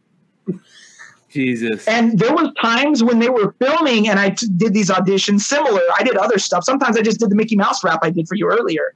And there was times where earlier on when the show they used to film everything. And they would film the auditions. There were times I would audition with my impressions, and the camera guys would fall off the camera laughing when I was doing my impressions, and I still never made it. And I was like, dude, your camera guys couldn't stay on camera, but yet I can't get on this damn show. It's fucking rigged. Fuck that show. Yeah, right. Where can everybody find you on social media? You let them know where where they can find your music. What about social media and stuff like that? Oh, yeah. For sure. So our main website is www.mcpierre.com. That's the letter M, the letter C, PIERRE.com. And you'll find that's mainly my music, but my comedy, my paranormal stuff's on there too. I have links to everything. On social media, my handle is Talentedid. That's at Talentedid. That's talented with an extra ED. I do so much. That's my kind of branding of myself, being Mr. Talentedid, because I do so many things. And yeah, that's kind of the main stuff. You can find me all over social media with that, my music and all my other stuff. So. Oh yeah, you got to come back on the show, man. Oh my God, please come back. Definitely not stay in touch. Let's figure out. We'll hit you up, brother. We appreciate you. Your contact information, please don't be a stranger. This was probably one of the funnest interviews I've ever done, and I appreciate it, and I thank you. All right, man. Thank you. Yeah, I appreciate it. I had fun with you guys too. Fun. We'll catch you next time. For sure. You guys take it easy. Have a great night. Thanks for joining. Have a good night. You too. Bye. You too. Bye. Later, man. That was cool. Wow, what a fun interview that guy was. That was a good dude. Yeah, that was great, man. Kyle fangirled the fuck out. Oh my God, I did. I really did. You couldn't even get a question in edgewise of anybody else at the beginning of the interview. No, 'cause Kyle was I on it. literally consumed the entire interview. Like I had so many things that I wanted to talk about. Kyle with was him. like, "Fuck your acting career. It's time for ghost stories." That's kind of where Kyle was. We talked about his acting career. We did. Like 10 I minutes. totally let him explain his acting career. But I was like, you know what? Enough about the fucking acting. It's time to talk about Kyle was like, ghosts. "You didn't get a stopwatch. You didn't get a stopwatch from Matt Damon. I don't care anymore. Let's talk fucking ghost stories." That's pretty much what it was. Let's talk He was a ghost good stories. he was a good dude, man. I really like him, man. He was fun to talk to. I was waiting for you to be like, "My house is haunted," and him be like, "Oh, really?" You'd be like, "You want to come over and see? I'm going to send you my address. Come on over." You know what? I opened the door for that, and he did not walk through. He wasn't crossing over that path. No, like I explained shit that happens in my house, and he did not say, He kind of sat there like child's play. I would love to come and ghost here. You know what? You're fucking on. I opened the door for him, and he just took the door and he just went and then walked in. So I got to ask, And he secured the deadbolt, and he checked the chain, and he I jiggled get it to it, make though. sure it was He locked. doesn't know me. I get it. You know what? I'm gonna keep in contact with him. We're gonna become friends, and then he's I gonna think you come. guys are already besties. You guys are, by Kyle's Honestly- standards, you guys are already besties. Honestly, man, there's very few people that he is kind of yeah, really high up. No, he was real fun, and you know, I gave him a run for his money with Paranormal Stories. Oh, and Did Sure you did. guys do a spinner rack this week? no, we have well, not. I'll be right back. It would be Sunday. That's what I was going to ask. What's going on with books and getting books right now? Have you guys been getting your books? Yeah. Yeah, I mean, I have to pick up mine. I've been a little out of it for a minute, so I'm going to grab mine. But right now, it's the Batman titles. I was supposed to spend this week off, like, revamping my pull list of, like, new stuff I wanted to get to kind of stack it up. Have not gotten to that, unfortunately, but I'm going to. But obviously, the Batman and Detectives are, like, musts. And then after that, I'm kind of what the wind takes me.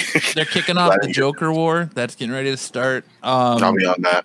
They just announced today that they're scrapping all 5G, pretty much. Which, yeah. So there's no Good. more Luke Fox becoming Batman. They're going to continue on, and Tynion's going to write till issue 101, and then he's off the book. They haven't announced a new creative team yet. I'm sure you're going to get that at their DC Fan Expo or whatever they're going to do instead of going to Comic-Con. But that's Right. pretty much it. There hasn't been much in the way. Yeah. No news, no nothing. It's been pretty. Bye, Corbin. So they, Your audio's cutting out, Corbin. I'm sorry, I had to cop out. It's all about ghost stories. Fuck whatever else you're talking about. so do you guys read Marvel books? Yeah. Marvel's stupid. So there's a new book coming out, and I don't know if it's been released yet or if it's just been talked about. I guess there's a book coming out with Null called The King in Black or The King in Dark or something That like was that. just announced today. That Donny That Cates is going working to be on that. sick, bro. Did you see the cover for it? Yeah. Oh my Fire. God, that cover is gorgeous. That is going to be a monster of a series, man. That was just announced today.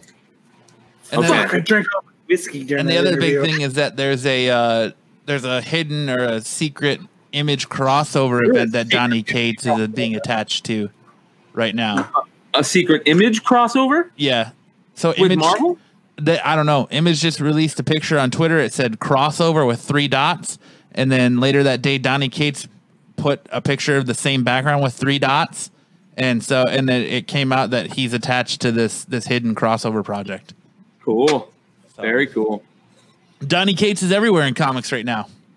Well, he's bringing exciting back. Sorry about that, guys. He's bringing exciting back into comics, and Kyle, don't That's move. There's a good. ghost behind you. I see an orb on the Magneto picture right behind you. Dude, when I seen that orb in my There's an orb. brother-in-law's backyard, dude, it was wild, dude. And it wasn't like quarter size like Jean-Pierre was talking about. This thing was probably like the size of a basketball. I like this. I was laughing at the chat in that whole interview. And Yeah, the chat. what was I'm funny. assuming are your buddies, and just They going could back not and stand- forth. Yeah, They could not stand his internet. going back he's and forth and true talking that. about how those orbs in the backyard are called fireflies. No, it was crazy. The only, like if Nubia was still in the chat at the time, she had seen it too. So it's not like I'm the only, like I walked in and said, "Hey, bro, fuck, nobody's kicking it backyard, smoking weed. What the fuck, Oh, what the fuck is that, dude? It's a floating ball light. What the fuck is that? Little did you know, McClay walked out of the bushes, and it was just the light from his spliff. That's what you were seeing. It was crazy. Oh man. Yeah, I'm kind of bummed out. I got to go. Kind of bummed out because you missed a whole interview. And you had to do the fucking hot 10. I got to go and dig through a couple boxes of comics. There's not You many. didn't fucking call me? Well, I ran by a Zia, and so I saw they were open. I went in, and I had fun going through books. It was the first time I've had fun going through books in a long time. Going through books is fun until it starts hurting your back. That's what I was going to get at next. Is that it gets to a point where my back starts hurting much quicker than it used to, and that's my only problem. Is that I'm getting fucking old. Can you put these on a table for me so I can stand up and look at them? Yes. Yeah. I'm old and I'm fat. I Yeah. cannot bend over and look through these goddamn boxes of comics.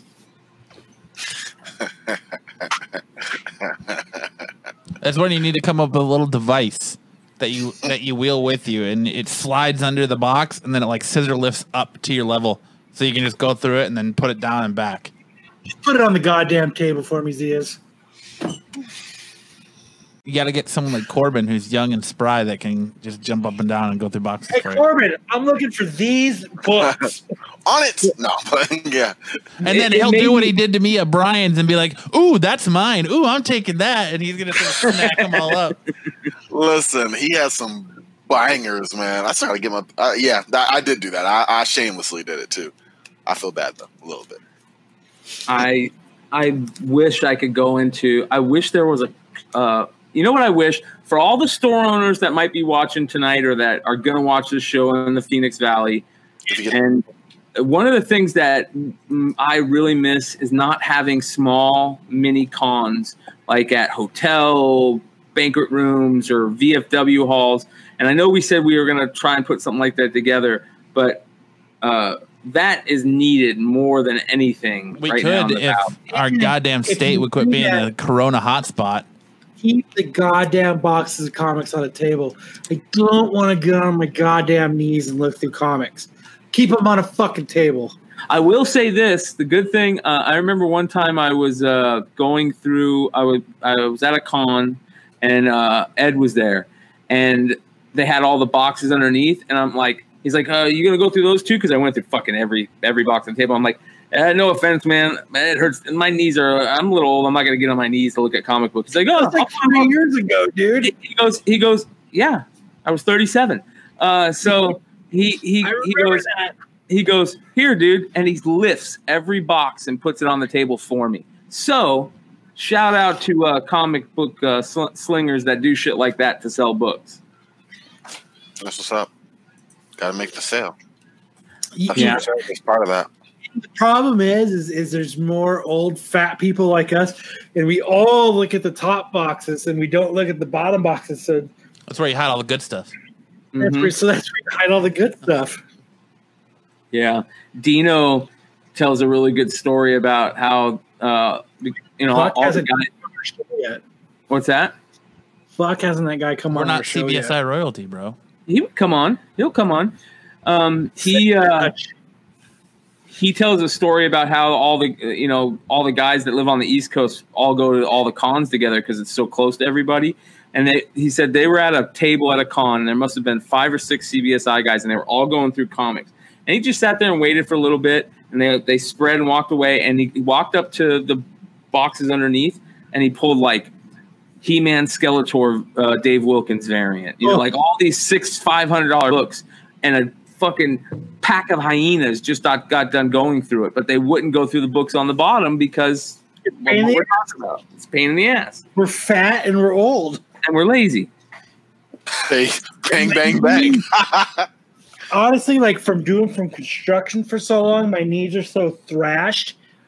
It's hard for me to get down there to look through books. First world comic problems. It really is. I'm about to say, I hear excuses right now. Isn't that why you had kids? Hey, boy, pick that up. Yeah, put it on the table. You're right. If I could only get hit, like since that one time he wasn't feeling good. I remember that. Yeah, he's never wanted to go comic hunting with me again. Like that incident has like burned in his brain, and he forever will not do anything related to that ever again. And I feel so bad because it wasn't intentional. Well, you know what you should tell him is that the people that were there, it wasn't a big deal to him. Like I don't even think about that ever. I've never even thought about that. What you do, you should go the Billy Madison route, and you go, you ain't cool unless you throw up while you're searching through comics. All right. I mean, like I took him outside. He sat in the car. And then you pay Corbin $10 to throw up because he sat in the car. But I mean, we cleaned it all up and stuff, and it wasn't his fault. He didn't feel that good, and his stomach was upset. But I can't get him to do stuff like that anymore since then. Like he's like, you know what? It's all right because he found Fortnite. You go, Corbin, I've got this Brightest Day hardcover. It's a little dirty. If you pretend to throw up, oh my it's yours. gosh, we have an emergency. Can we make a new offer? Yeah, you have me. Oh, that sucks. Yeah, they're funny. Shit, he was like, what was he? He was like 8 or 9 when that happened. He was a little kid when that happened. No way, really? How long ago was that? 6 years? How old is he now? He's 16. Wow. So 6 years ago would be 10? So yeah, he was 9 or 10 when that happened. Damn, it doesn't feel like that long ago. I mean, it just, you know what? He had that fucking Starbucks Frappuccino, man, and it just didn't agree with him. I think, you know what? We had some funky food, like some pizza the night before. I think our wings were funky because, like, my stomach was upset as well. Oh. And I should have off to a bad start. Yeah, and I think, and the only thing he had was like this Frappuccino, and like I was like, I'll get you a Frappuccino. Then after we're done comic hunting for hours on end, digging through boxes at like, you know, this is like 7 a.m. At like 2:00 in the afternoon, I'll get you lunch. You know what I mean? Yeah, I do that a lot. I see. I'm like, do y'all eat? Like breakfast is still a thing. Mm-hmm. I mean, you know, and then afterwards lunch, we be I hunt like everyone else, but we start eating lunch around 2. I'm like, I feel like I'm the person saying, "Hey, y'all want to eat?" And it was hot in there that day. Remember, it was real warm in there. It's been like what we do during the crowd. Yeah, just a hot place, I guess. I wasn't there 6 years ago, but. No, you were busy doing a basketball podcast. 6 years ago? Yeah, you were done. No, I was still in dunking on fools with Corbin Ford. Dunking on motherfuckers. Actually, I was just getting out of high school. I'm hitting that fucking 3-point. Yeah. Way to make y'all feel old. I was a fresh newborn 18-year-old. The alley-oop with Corbin Ford. You guys want to see the Hot 10 list real quick? Yeah, let's go. Break down Hot 10. Let's get it. Second breakfast.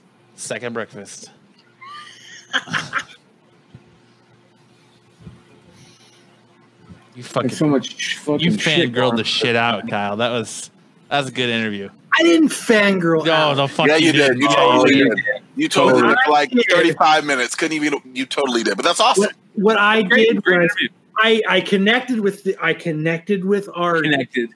You sound like if that's a fangirl right there. Yeah, yep. you docked, definitely docked. Oh yeah, you were in from the beginning. Tell me, did I not tell stories that stumped him? If you could have been in the same room, you guys would have been touching tips. That's how close you would have been to him. Yeah. It was a lot. How often do you get to talk to like a paranormal hunter about experiences that you've had in your life? Like, you know, like I was explaining in this interview, like this is stuff that's happened to me my whole life. That was less of an interview and more like paranormal story time with Kyle. I was asking him his opinion. What do you know? And I didn't even get into a lot of it. His opinion was pretty much cool, bro. Yeah. No, it was more than that. Was it? It was pretty much a cool story, bro. Yeah. No, because I was like, this happened to me in your experience and with your education and training. What do you think? When y'all weren't talking over each other, I would imagine that he had some points of. Well, that's can be thanks to shitty internet, but Yeah, that's I true. wasn't talking over him that much. no, it was shitty internet. That was all just shitty connection, but Never works when I get it, but. But like, tell me, I did not stump this dude who went to who's got a doctorate in fucking paranormal. Does he? Tell me, I did not stump him. When did you stump him? Yeah, I want to be that person, but I'm curious as to that too. You guys had like a. Nice shitty That internet, should be Corbin. When I was talking about the apartment complex I lived in, where the spirits moved from apartment to apartment. Oh. Yeah, okay, I'll give you that. You did stump him there. He didn't have a lot to say about that. He had never heard of something like that. Because he was probably like, I don't know what this guy's on, but I want some. This guy's a fucking liar. Is he just trying to make me look stupid? Or is he actually telling the truth? I think that's what it was. All right. Here we go. I didn't mean to fangirl out, but I was like, hey, I've had these experiences. What do you think? I didn't even get to ask about the rampant sexual exploits of the Disney cast members behind the scenes before shit got all taken out of control.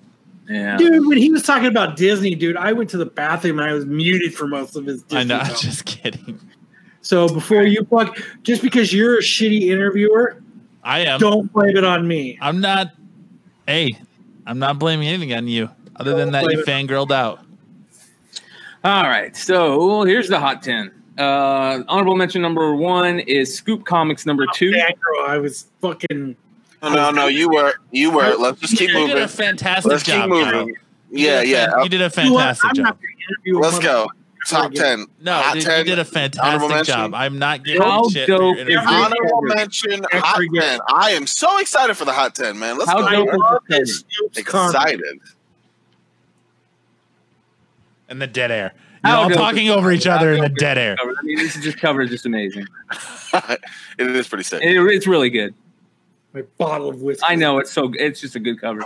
That is really sick. All right, Wow. so Scoop Comics number 2, Loch Ness Monster getting punched in the fucking mouth by Franz Ferdinand there, and I like it. Lots of color, lots of beautiful color. Very cool book. Really cool stylized art. This book, listen to this: a CBCS 2.0 with a detached cover and a detached centerfold. Sold this week for $3,100. Holy shit! A book that is half I just missing. fat going out. So Oh my A book God. that's half missing. Holy shit, that's crazy. So $3,100. That's but whatever. Comics are crazy right now. This is a book that I think everybody should pay attention to. This is honorable mention number 2. Everglade Angels number 1. How dope is this cover? It's the VHS variant, so it looks like an old school VHS. I love the little horror sticker. You remember going to VHS rental places and they had little stickers on everything? I sure do. Yeah. This is not many people know where this book comes from, to be honest. It sounds like it was part of like a Kickstarter or an Indiegogo. And copies are like already hitting 100, 150 or something like that raw. But here's the crazy thing. And we didn't really talk about this in the Hot 10, but Scott Lobdell and Upchurch both in the past couple months have been hit by the quote unquote cancel culture movement. So it'd be interesting to see what happens with that when people find out about it. But this is a beautiful cover, and supposedly the story's really good. It's like something that people are saying that is bound for TV, but beautiful, beautiful book. Oh, wrong one. Oh, whoa. We saw number 2. You did. Let me go ahead and do this. Amateur. I know. I'm like you would think that I was. Going out. Sorry. What's that? Steve's about hurt, man. It's all in the world. You would think that was a professional podcaster or something here. So Hey, we all screwed up. Look at the interview I just helped with. You didn't screw up the interview. You did a great job. All right, number 10. I like this cover. Come on, Everybody, give fucking Kyle a round of applause for the job he did on his interview. Yeah, there he is. Brian, top 10. He's given a. No. I just want to keep.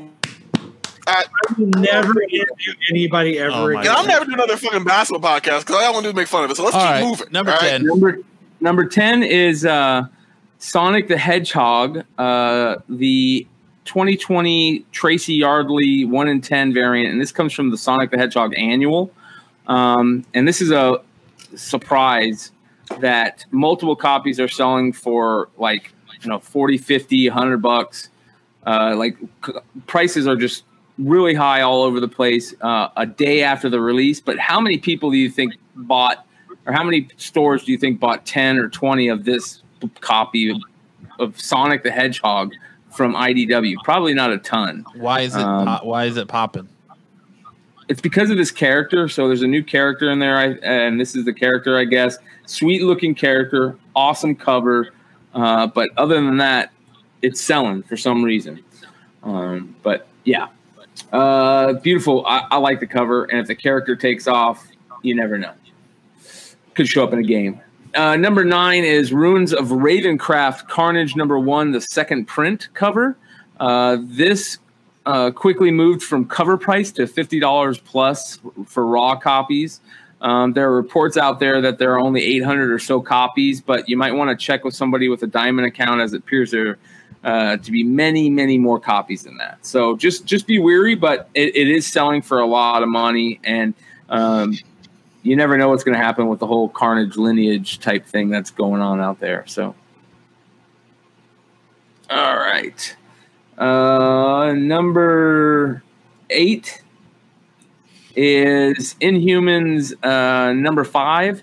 Now, this is getting hot because of the Black Widow news that came out recently that they're going to be moving on, obviously, from Scarlett Johansson to the new character, that Yelena Belova character. And this is her first cameo appearance, I guess. She's mentioned but not shown, I guess, for something like that. But 9.8s, we're seeing about 300 last summer when the news initially got announced. And then it settled back down to about 150, but now they're going above 300. So if you have one of these, maybe time to sell them. This is a book you could find in dollar bins everywhere for the longest time. So I really think Turkish Dark Maul. I bought one of those Turkish Darth Maul. Darth Maul. I couldn't think. This is how drunk I was last week on the drunken milk talk conversation. I also bought that Excalibur's run for like the first few books. that Turkish variant's a great buy. I really think so. And the guy, he's a really nice guy. Really nice guy, yeah. Really nice guy. I apologize, but it's going to take this long, and I hope it gets there. Please let me know. He was really nice about it. Yeah, I love sellers like that, especially when it's something from overseas and they contact you. Yeah. But this next one was on there last week in the same exact spot, and that's Amazing Spider-Man number 4 from the 2014 run, the Humberto Ramos 1 in 10 variant.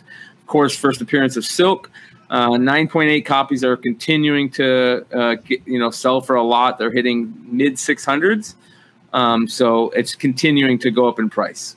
This book, all the Silk books were very affordable for the longest time. And a lot of people were saying, how are these still so cheap? She should be up there with Spider-Gwen and Miles and this and that. Well, that's happening now. So be ready if you have some of these books. Number 6 is Thor number 5, the 1 in 25 Ribic variant. Now, we talked about this last week about this, being very similar to the Raphael Albuquerque Thanos 13 book, where it's got a great story. People are loving the story. The variant came out of nowhere. There's a big quote unquote first appearance in it and all that type of stuff. So This was a $100 book last week, and when it was on the list, and now it's 200 plus. Yeah, raw. So a lot of people still love Donnie Cates out there, and they think that we just got done talking about him. He's got a lot of hype behind him right now, more than ever. So his books are selling. Beautiful cover, though. Like, look how I love that cover. I really wish I had one of these. Matt, didn't you pick one of these up? Not that cover, no. Okay. All right. I can't get enough of that. That was a $70 book right off the gate on the day that they dropped. So there was really no getting it. Yeah. All right, this is a big one, and shout out to friend of the show, Chuck. Number 5, Hawkman number 4. This is the first appearance of Zatanna. This is one of the books that's actually getting ready to go out in our next CGC run, which I actually got half of it packed up and ready to go. So should be going out shortly. 7 months. That's not bad. Well, no, I finally got a hold of our presser. So our presser is back in business now. And he's not backed up or just that much going on in life? Well, he was moving into a new house and super backed up, obviously. Even when he's not doing other shit, people are using his services like crazy. So, But this is the first appearance of Zatanna. We all know about the news with Zatanna, and she's coming to the big screen, and hopefully Daddario plays her, because that would be I thought Grizzled Geek they were talking about it in Grizzled Geek, and I thought that was one of the rumors that were. That was the only one that was verified. That was that what it is? Yeah, that was the only rumor that was verified. Yeah. All right, I got it. Fine. Yeah. Plus, Gail Simone also got asked about it, and she made a comment in Twitter. I guess a fan or somebody asked her about it, and she shot back with the winking emoji. Like, yeah, it's coming. And a lot of people think she'll be shown first in Justice League Dark, and then like a winky emoji. But again, this book is crazy, and if it had Zatanna on the cover, it would be super crazy. This is a big Silver Age key, but if it had Zatanna on the cover, because she doesn't get a cover appearance until like her 3rd or 4th comic book appearance. Mm-hmm. So if she was on this book, it would be ridiculous. CGC copies a CGC 8 recently sold for about $1,500. So hopefully the one that Chuck has comes back high grade and a nice little chunk of change. Number 4 this week, Venom number 3, of course, Donnie Cates again, first appearance in Null. Real quick, 9.8s are pushing 400 plus, and the third print variants are hitting 500, and the 1 in 25s are in the mid 600s. So I need to sell mine. Yeah, get it graded, man. Get it graded and sell it. Do you have it graded already? No, but I think I'm gonna get it graded. But I think I'm gonna sell the run with it. Like I have all the Venoms from 1 until now. I would sell them. Number 3 this week is not that one. Venom again. Venom again. My favorite book on the list this week is this book. Number 3, Something is Killing the Children. Number 8, the Jeff Deckel 1 in 25 variant. I so wish I bought this book. I didn't know about it. It's one of the. This probably is going to be one of my picks for cover of the year. It is fucking gorgeous. It's a number 8. It's not a number 1, so that's kind of crazy. Hopefully, I can find one of these and pick it up for not too much, because this is one of those books that I got to get this covered. Too late. It's number 3 in the hot 10. It's already doubled in price. I know, that's a problem. But you ready for how much these are selling for? Huh. 100 to 150. So now it's a $300 book. All right. So yeah. The incentive to the issue before this is also selling well, but this is just gorgeous. The color is unreal. The accenting with the pink, the blue tones, the white hair. This is a masterpiece. Yeah. If I'm gonna have my fangirl moment, it's this for the show. It's Something is Killing the Children number 8 Jeff Deckel variant. So I need to find one. Number 2. All right, this is some fun stuff here. This is the Hawkeye run from Aha and Fraction. This is number 9. This is the second printing. This is a book that was $25 at most for the longest time, and in the past week, every copy that has been up has sold for $100 and $150. Crazy book. Beautiful book. Love David Aha art, but Kate Bishop stuff is also getting big, and people are finding out about this book that didn't know about it. So $150 raw. Number 1 this week, Invincible Iron Man number 9, the Age of Apocalypse variant. This is the Guts have the Riri spec. The early Riri appearance. I think the first full appearance. A lot of people are wanting to call this her first appearance, but it also has a sick cover of War Machine as one of Apocalypse, basically.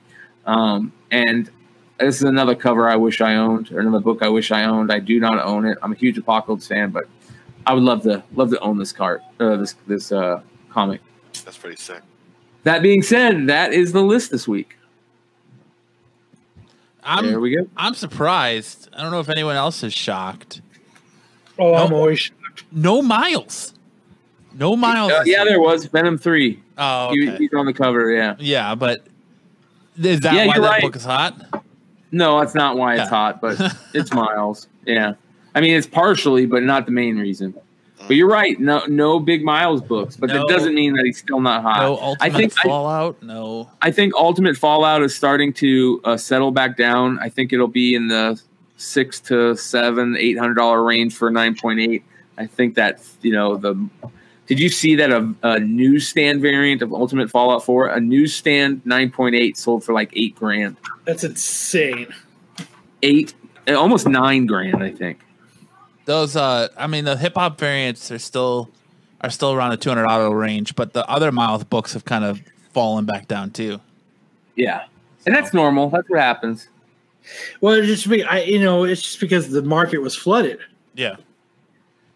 Now, so the market levels out once it's saturated. Yeah. Right? Yep. You're 100% right. Might be fangirling out, but you're not fangirling out. You did a fantastic job in the interview, Kyle. Pass. Hard pass. No, there's no hard pass. You did great. I've just never seen you went into it saying I'm excited to do this, and you definitely showed your excitement. And I think he reciprocated that excitement. So when we have the psychic on, I'm not going to be as excited now. Yes, you will. You'll be even more excited when you're asking him for a psychic. I'm going to be like this the whole time. Yeah, right.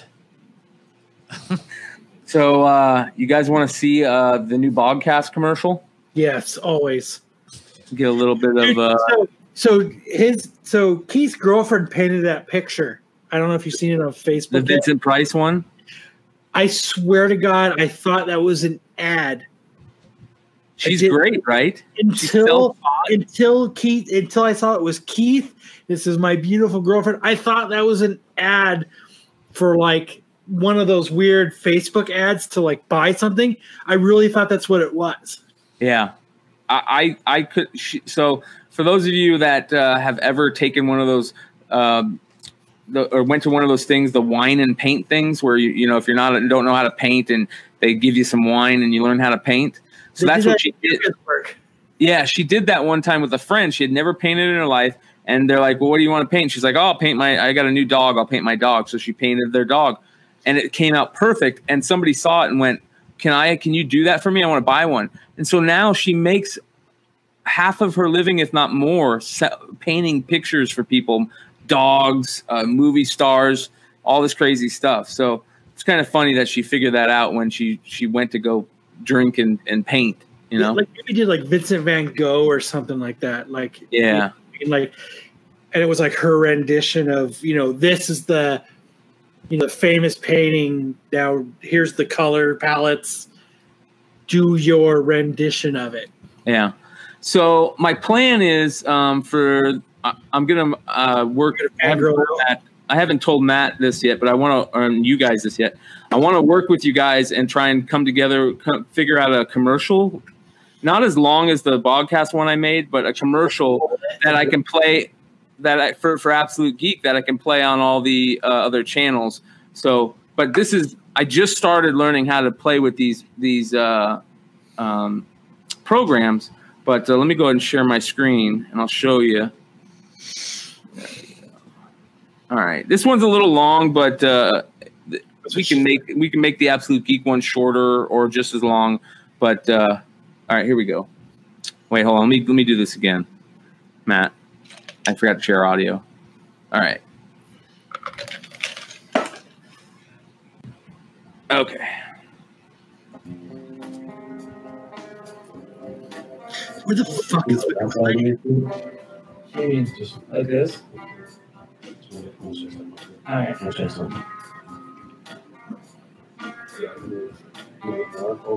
No. Go fuck yourself. I will try to get in over the weekend. We'll see what it actually looks like. I'm going to contact high as I'm walking through it. Oh my god, dude, that fucking wound. And I just fucking put couch lock. Oh, major. Out in the couch. Lots and lots of stinky indica buds. Stinky indica buds. Sticky indica buds. Sticky indica buds. Sticky You know what's crazy, bro? Here's why Game of Thrones resonates so much with me. It's because it's all based on like history shit, like medieval history shit. Like real shit. Yeah, real shit. All that stuff really happened. Like Dude, it did.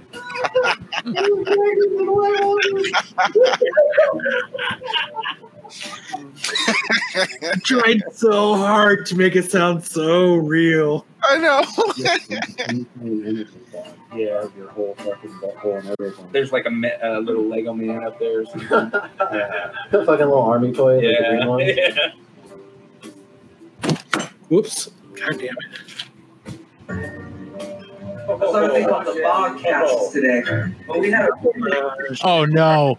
It used to be the mason jar. Sacto was an incredibly fertile creative place at that time. We would play these shows at the Cattle Club and pack it out, 500 kids, whatever. And there were just these amazing shows happening, but it was all in this tiny little room. And yeah, you got fucking Nirvana and Awesome. and Rage and Pearl Jam and Alice in Chains. Weed was normal. We had to hang them in the attic when it was drying after harvest. My mom, if you burned yourself, you put the salve, mommy's little magic salve on it. Or if your tummy was upset, you took one of mommy's magic little pills. And I mean, it was normal. How do you deal with your kids with it? My kids don't even want to touch it because to them it's normal. Well, Isn't that amazing how that works? They've all been through the raid, so that gave them the shitty taste in their mouth right away. But now they're so defensive. I think I'm going to shorten this part. This little part might be a little too long. Yeah. None of my kids smoke. 2 of them have their card because they want it, just in case they ever need it. Yeah. If they want to get a job or if they want to go, they don't use. Neither one of them smoke. They don't. It's hilarious now. Like all their friends come over, like, man, your mom and dad smoke on a pot. They do. You talk a lot about like how other countries, have legalized or decriminalized a long time ago. Yes, they do. Their hard drug rates go down, and the use of it goes down. Shadows. Because it's not that forbidden fruit. Sure. That's what I'd say too. That's that indica buds. That's that couch lock, bro. Smell that shit before. I don't want to smoke it for. I don't Wind shorts. I think it's really about that education and teaching them. Obviously, I didn't want to catch the Yeah, I need to shorten Nobody this. wants them to learn that way. Sativas for pussies until you got to go pee pee and you can't get up, huh, Brian? You just let it go. No, it has nothing to do with the cannabis. That's just laziness. I can't get up. To help. And Okay, I'm done. That's just old age. Negative side, the raid and the courts and prisons, but they also fall. Can't bend over to dig the car boxes and I wet myself. I wet myself in podcasts. The hospitals will give me and what they stick to me. So why wouldn't Yeah, you really need to shorten this down. Yeah. Everyone. Yeah. This part is just this part. Yeah, because I zoned out. Yeah. Yeah. You should have that dude fucking singing. That was the best. And Oh. like And like an Or hour. that dude playing guitar and him singing. Oh shit! What was that line from his song that you like so much, Kyle? Now, like they both kick it at the same time. The BJ, but not the kind of BJ you're thinking of, but the kind of BJ you're thinking of. How that went down. Pipe, laying pipe. Or laying pipe, that's right. I just felt like so elevated, just right away. Like I just felt like in a video game, if you could feel the impact of like when your player picks up a bunch of lives, like one of those mega like live power ups, like that was loud. That was super loud. Yeah, I'll fix that. That's it. Very nice. All right. I like the taste of it. I feel like I got a taste of the pod. Yeah, that should definitely be your the video that plays when you enter your YouTube page. Yeah, that's my plan. But I also want to make little short ones, like 5 3-second ones to play on every show I'm on for the shows that I'm part of. That's a lot of shows. Well, yeah, it is. Fucking A. Yeah, I got no rebuttal, so I'm just gonna go with yeah. Fucking A. Hell yeah! Right, it is. A lot of shows. Hell yeah! So, Rob Liefeld's new Steak Eyes book's coming out. Did you guys see how many exclusive covers are coming out with it? Nobody gives a shit about Rob Liefeld. I don't give a fuck. There's 40 covers coming out. 36 Snake Eye exclusive covers. And they're all Rob Liefeld. That's the shitty part. Are they all Rob Liefeld? I don't think they're all that's what I'm guessing. Is that what I'm hearing? He's so narcissistic, I would assume. Right. Well, didn't you just say like Rob Liefeld? No, so it's his Snake Eyes run. Oh. But it's got I never want to see his Snake Eye. It's 36 exclusive variant covers. Wow. Fuck off, Rob Liefeld. Yeah.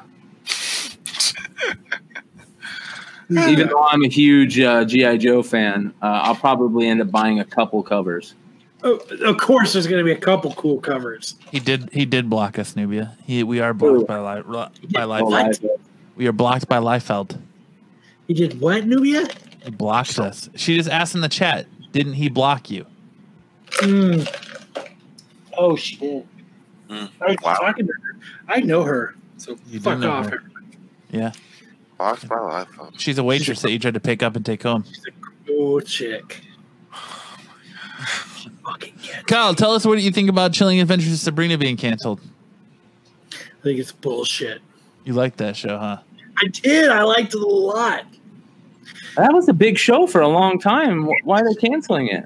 Well, Because Netflix blows and they cancel everything. That's why. We're Netflix. You like it? We're gonna cancel. I'm surprised they didn't cancel fucking Stranger Things. They canceled that. They are. It's the last fucking- season. This is the last They season. canceled that cool show with Christina Applegate. Yep. Where, and that was a cool show. You don't get you don't get past a 5-order show at Netflix. Season 5, it's donezo. Dude, I don't know. I would like to sit in their meeting to see what makes them cancel shit, because like Sabrina, it was like, you know what, the second season it lagged a little bit. You could tell that it was a little rushed, but overall it was a good season. Season 1 was a good season. Like I don't understand why, if you find a good thing, why cancel it? I don't understand. Like, oh, we only want to do really cheap documentaries. Well, you know what? People don't want to fucking watch a couple documentaries are here, once in a while. Tiger King, Gold documentary. There's a couple cool ones, but you know what? The Last Dance. Documentary after documentary. That's not what we want on Netflix. We don't want all the fucking CW shows. We want cool programming. And like you make these cool shows and then you go, you know what? We're going to keep renewing 13 Reasons Why. Fuck off, Netflix. You need to listen to your audience and see what they're saying. Like, Netflix is like, fuck you. We don't care. We're just going to do whatever we want. And they need to listen to their audience. So, devil's advocate here: is Netflix are they listening to their audience? Because obviously No, there's a vocal. Well, I'm saying that obviously there's a majority that, or at least I don't know the segment of people who are saying, as you are, original content, keeping stuff that fans like, whatever the case may be. But they've been doing this. They haven't had like direct ramifications, and they keep doing this. So I'm starting to think canceling shows like one season canceled, 2 seasons canceled. Like when things are starting to build and they're starting to be all right, they're like, you know what? This show's starting to be all right. You know what? Fuck it, we're canceling it. And that's what Netflix seems to do. They seem to say, fuck it, we're just gonna cancel. Like I think they're so fucking cheap and their buttholes are so fucking tight that they don't like to fucking, they don't like, we'll dole out the money the first time. Nope, our buttholes are so fucking tight, and they don't want to renew it. And I think that's the problem with goddamn Netflix. So you think that they get them on, like, they're like, all right, well, we're going to sign you to this 5-season low contract, and then we'll see where it goes after that. And after that 5th season, they dump them before. Yeah, so when they start asking, hey, this is getting good, we want more money, butthole tight, show canceled. And I think that's what happens. And and to Netflix, I say, fuck you, Netflix. Fuck off. Like, you fucking suck. Like, make quality shows and keep them going. Like, okay, like that show that was about the serial killers, they canceled it. Mindhunters? Yes, it was a good show. It was also better than the book, which I had the misfortune of reading. So you're right. It was a good show. And you know what they did? Oh, you're a good show? We're Netflix. Cancel it. Fuck off, Netflix. I'm out of this. Oops. No, add to that, DC Universe. Fuck them too, honestly. Just like with shows. They don't have a direction. I'm sorry. My fault. Yeah. No. I was going to expand on that, but keep going. Yeah, no, I'm right with you. And like you, HBO Max is here. I had canceled. Like, doesn't matter what happened. I've been around. I didn't renew my DC Universe. I look at my emails today, and they offered, if you have DC Universe, you can get HBO Max for $4.99 in addition for the next 6 months. It's like some kind of promotion. And I missed it because they gave it to me on the 29th, and it expired on the 1st of July. So now you have to pay the regular $14.99. Fuck that, and fuck you, DC. So the writing's on the wall with DC Universe. It's done. Of course it is. Doom Patrol is now. That. Doom Patrol is an HBO Max original now. Stargirl is going to CW. Yep. Huh? Stargirl's on CW. Yeah. Yes, it's no longer going to be on DC Universe. Have you watched Stargirl? Yes. I watched the first episode 4. It's really good. Yes. And it's the best thing they have on their platform. They're no longer showing on DC Universe. They're trying to. Yeah, it's really good. It's ridiculous. Yeah, no, it is. It's ridiculous what DC Universe is doing. They should have went a long time ago. As soon as HBO Max said, all our video content is going over there. We'll keep DC Universe as our equivalent to Marvel Unlimited and leave it at that. But what they're doing right now is leaving people to hang in the wind. Huh? And you can read your comics. Exactly. And you can everything on DC. Yes. It's like Marvel does. You want to read Marvel stuff? Marvel Unlimited. You want to watch the stuff? Disney Plus. You want to read the comics? DC Universe. You want to watch the stuff? HBO Max. But instead, they're just keeping this thing like, will they or won't they? And people are still paying for DC Universe.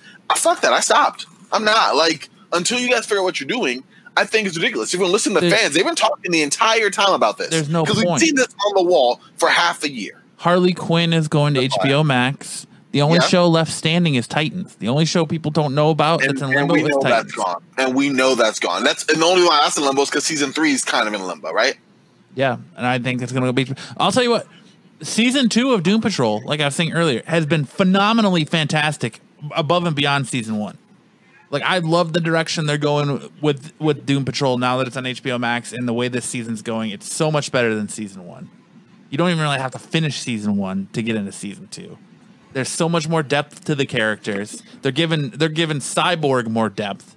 So I'm okay with it. So far, I've been cool with HBO Max and the content that they're dropping, and I could care less if HBO or if the DC app goes. Well, for the comics, I would care. For the comics, I would. What, Kyle? If you're moving everything to HBO, then who cares? Right. But they're not moving the comics, though. We all know this. So they disappear? They're going to have to lower the price then. Of course, they should do it. Like I said, make it like $5.99 a month for just the comics, or $74 whatever for the year, and just strip everything else off of it and keep it like it should have been to begin with. But maybe the numbers aren't there for the people reading the comics. Maybe there aren't a significant amount of people reading the comics on the website. I would agree with that to a point, but if Marvel Unlimited is being used just as much and has successfully transitioned the whole book, let's say entertainment visual divide, DC Universe can do the same thing. Move all their stuff, try it out, and then get rid of it. But to just get rid of it all altogether is stupid to me. Because, okay, fine, if you want to watch the stuff, go HBO Max. If you want to read it... Is it, though? Because all of a sudden, Marvel is now backing off. All these books they said they were going to digital only are now coming to print. So they're... Marvel Unlimited, yeah. The digital game again, I mean, that's hot. Uh-huh. No, and I see what you're saying for the future stuff. But for backlog, if I want to read a Batman 503 and my store doesn't have that, I'm not finding that at fucking eBay. You know what I mean? I am, but I'm paying exorbitant amount. Well, I just want to read the thing. I'm not trying to collect it. I just want to read it. Then I could go to DC Universe and find that. If I'm trying to read a mid-1980s Spider-Man comic, I go to Marvel to catch them on the archives. Dude, I am. Oh wow! Dude, I am too. We're not laughing at you, Corbin. No, I know. I read the comments. I know. I agree. I was just laughing at the comment. I like the pose right now. I can't stop looking at Brian's hair majestically flowing in the wind. Dude, I'm totally watching that. You're talking, Corbin, but yeah. I'm totally watching fucking Brian's hair. Fucking. Oh no! I would do the same if I agree. No, I'm just saying that's my real quick. We were talking about the Snake Eyes books. I'm dead wrong. I'm going to be buying a lot of these. Look how beautiful these covers are. All right, let me add it. Look at that San Diego variant. That is one of the most beautiful Snake Eyes covers I've ever seen. I'm in on that. I will be buying that. Look at how great this one right here, this Big Time Collectibles one is. Look at how great this one is by Suan. The only Liefeld ones is this shit. The Liefeld ones are terrible, but that one's sick as hell. Look at this one, dude. Right here. Look at this one. It's an homage on Spider-Man coming out of the grave, and look at that Virgin variant right there. Tyler Kirkham. Oh, I just bought Jamie Tyndale. Yeah, the Tyler Kirkham one is a Frankie's Comics variant. It's probably the best Frankie's comic cover he's put out in a long time, or that they've put out in a long time, and that is a beautiful, beautiful cover. And they have a Storm Shadow one with it. So I will be buying the comic exposure one. I'll be buying the Frankie's variant, and I'll definitely be doing everything I can to get a hold of that San Diego. Jamie Tyndale one? Oh, this one, right? I like the Big Time Collectibles one. Right, with the moon. Down. First one, second. Right here. That's the chick, yeah. God damn. Beautiful. Look how beautiful this one is right here. This one by Nico. Look at this. Hold on. Here we go. Look at that, dude. Yeah, oddly enough, that Rob Liefeld one looks very much like a Major X cover. Yeah. And it is horrible. It's terrible. Look at that bicep, bro. Jesus. Look at his thighs. Like his muscles are popping out that have muscles on muscles. Look at his calves. It's pretty good. It's pretty good. Dude, he took leg day to a fucking extreme. Look at there's your Kirkham. Dude, what a nice cover. Dude, look at this one though, right here. Shoulder implants he had in there. That's sick right there, man. Fuck off, Snake Eyes covers. Yeah, so I take that back. I not only will be buying, I just purchased 2 of the Frankie's ones. So sometimes a cover is a cover, man. I mean, when it's a good one, it's a good one. And that Frankie's killed it on that one. Got to give credit where credit is due. I'm going to have to go with that Big Time Collectibles one. That's dope. Yeah, I'm going to be buying that one too. With the Storm Shadow and the sword. I'm resisting the temptation. I'm building a wall. Gotta go buy some comics, bro. Hey, kids, comics. Anything else you guys can think of? Always.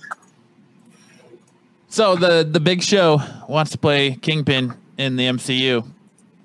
Old Paul White, professional wrestler.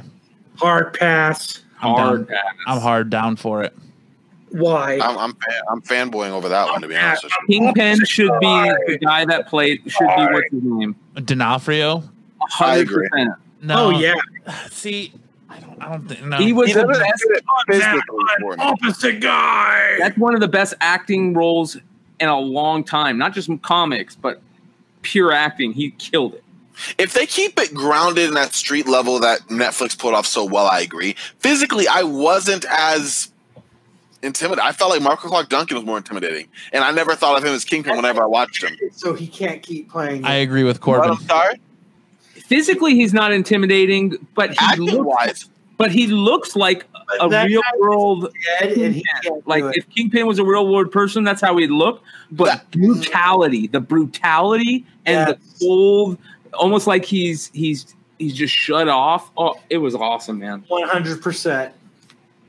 I don't know. I think Big Show's going to give you a little bit more of that physicality. Yeah, that's why you got to keep it grounded, though, because I wouldn't see like a Daredevil Spider-Man. I would agree with that. I don't know about the acting side. You're definitely giving that away to D'Onofrio. But physically, I see him in a universe that would cross paths with Spider-Man and not get mopped up the floor. Because I'm looking at the Marvel Universe Spider-Man, and let's say we bring in D'Onofrio as Kingpin, and I'm not seeing it. You know what I mean?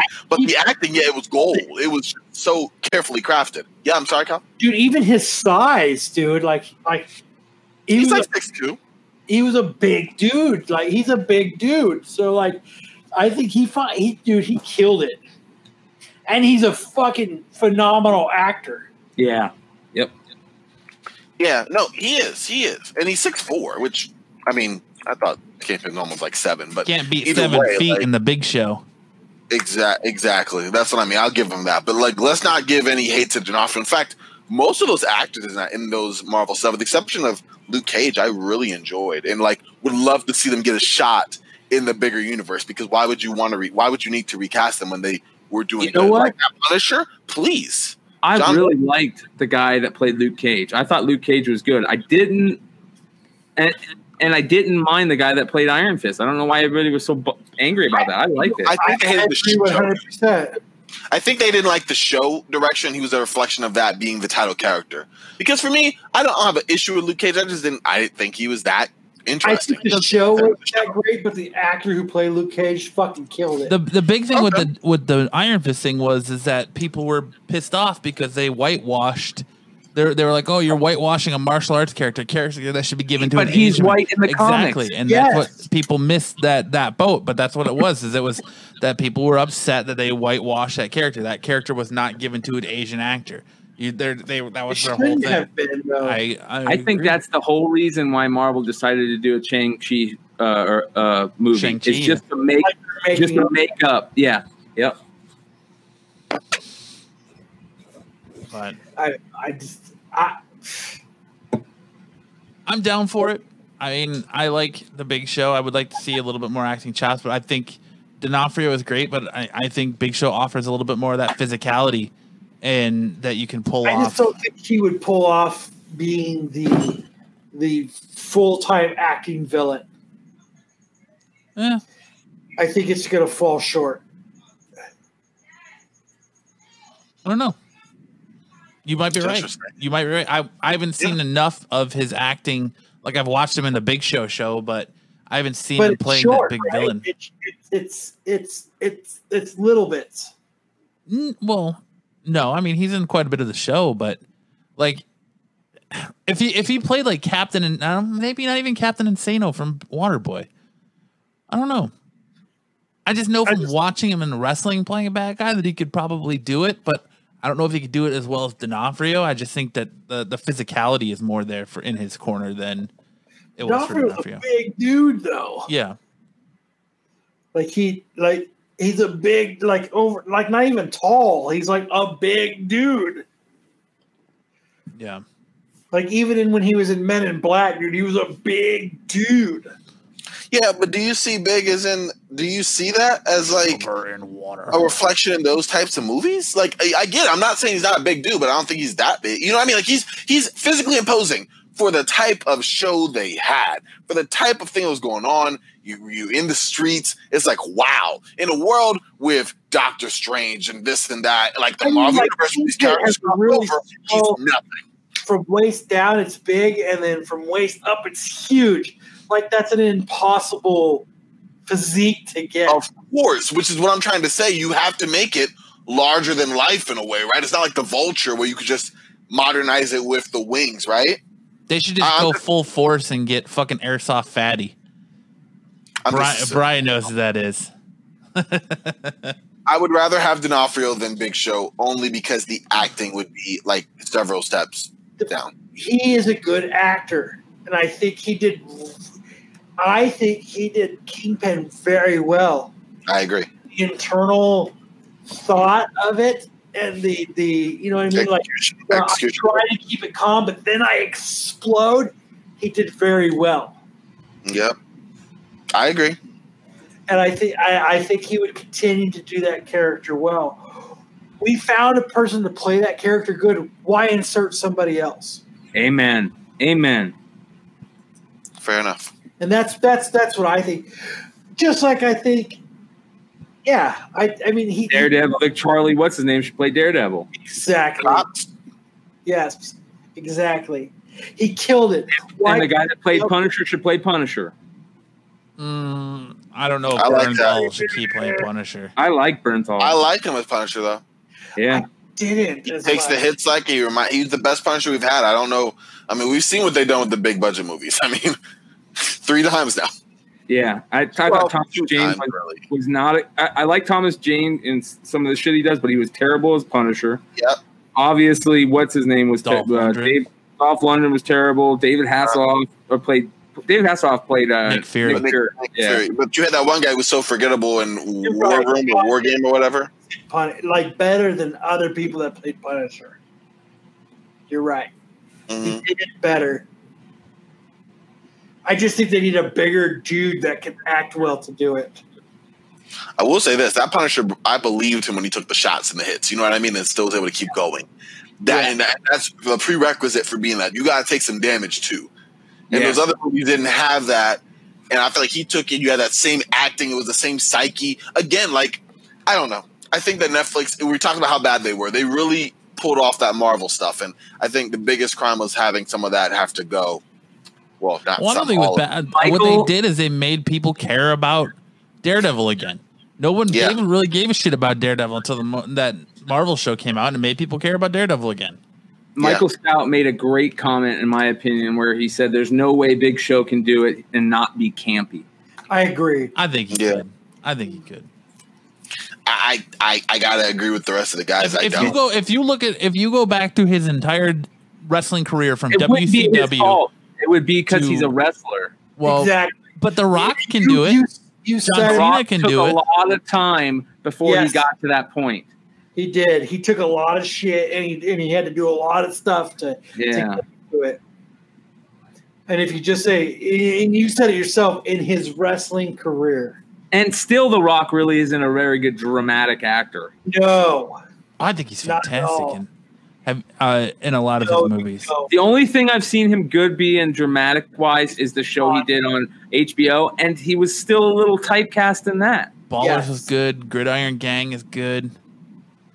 I mean, he's got. It's not that good because I've never fucking heard of it. You've never seen the Gridiron Gang movie where he's he works at a prison and he forms a boys football team?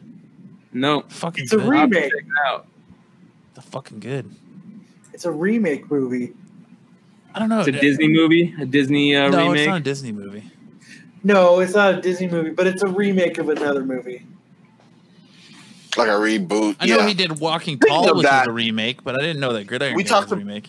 We talked about the spinoffs. Apparently, that 80s show was not a direct spinoff from that 70s show, and neither was Freaks and Geeks. It was just referred to that because fans saw similarities in, but neither was related to each other. They used that 80s show as like the same title to kind of chip off the success of that 70s show, but no direct parallel. I found out while doing the research just now from all the stuff you guys said, so I want to point that out because I'm here for the facts, and somebody has to be. If you, whatever, Corbin. If you actually don't be back, you fangirl. I'm just kidding. Oh no, I'm just kidding. Don't get at him. Everybody's shooting zingers tonight. The zingers are just going bing, bing. All right, well that'll do it for this week's episode. For this week's episode of the Absolute Geek Podcast, I'm Matt. I'm Kyle. I'm Corbin. And we'll see you guys next Friday. We're gonna have another interview. We're having David Bigelow on to come talk about his role in Jaws and him rebuilding the orca from Jaws. So that should be a good one. So come check that out. If it's your first time listening to us on YouTube, please make sure to hit that like and subscribe button. Turn that notification on so you know when we go live every Friday night. If you're listening to the playback on this on Monday, please leave us a review as it goes a long way to help us in the podcasting standings. And we'll see you guys next time. Peace.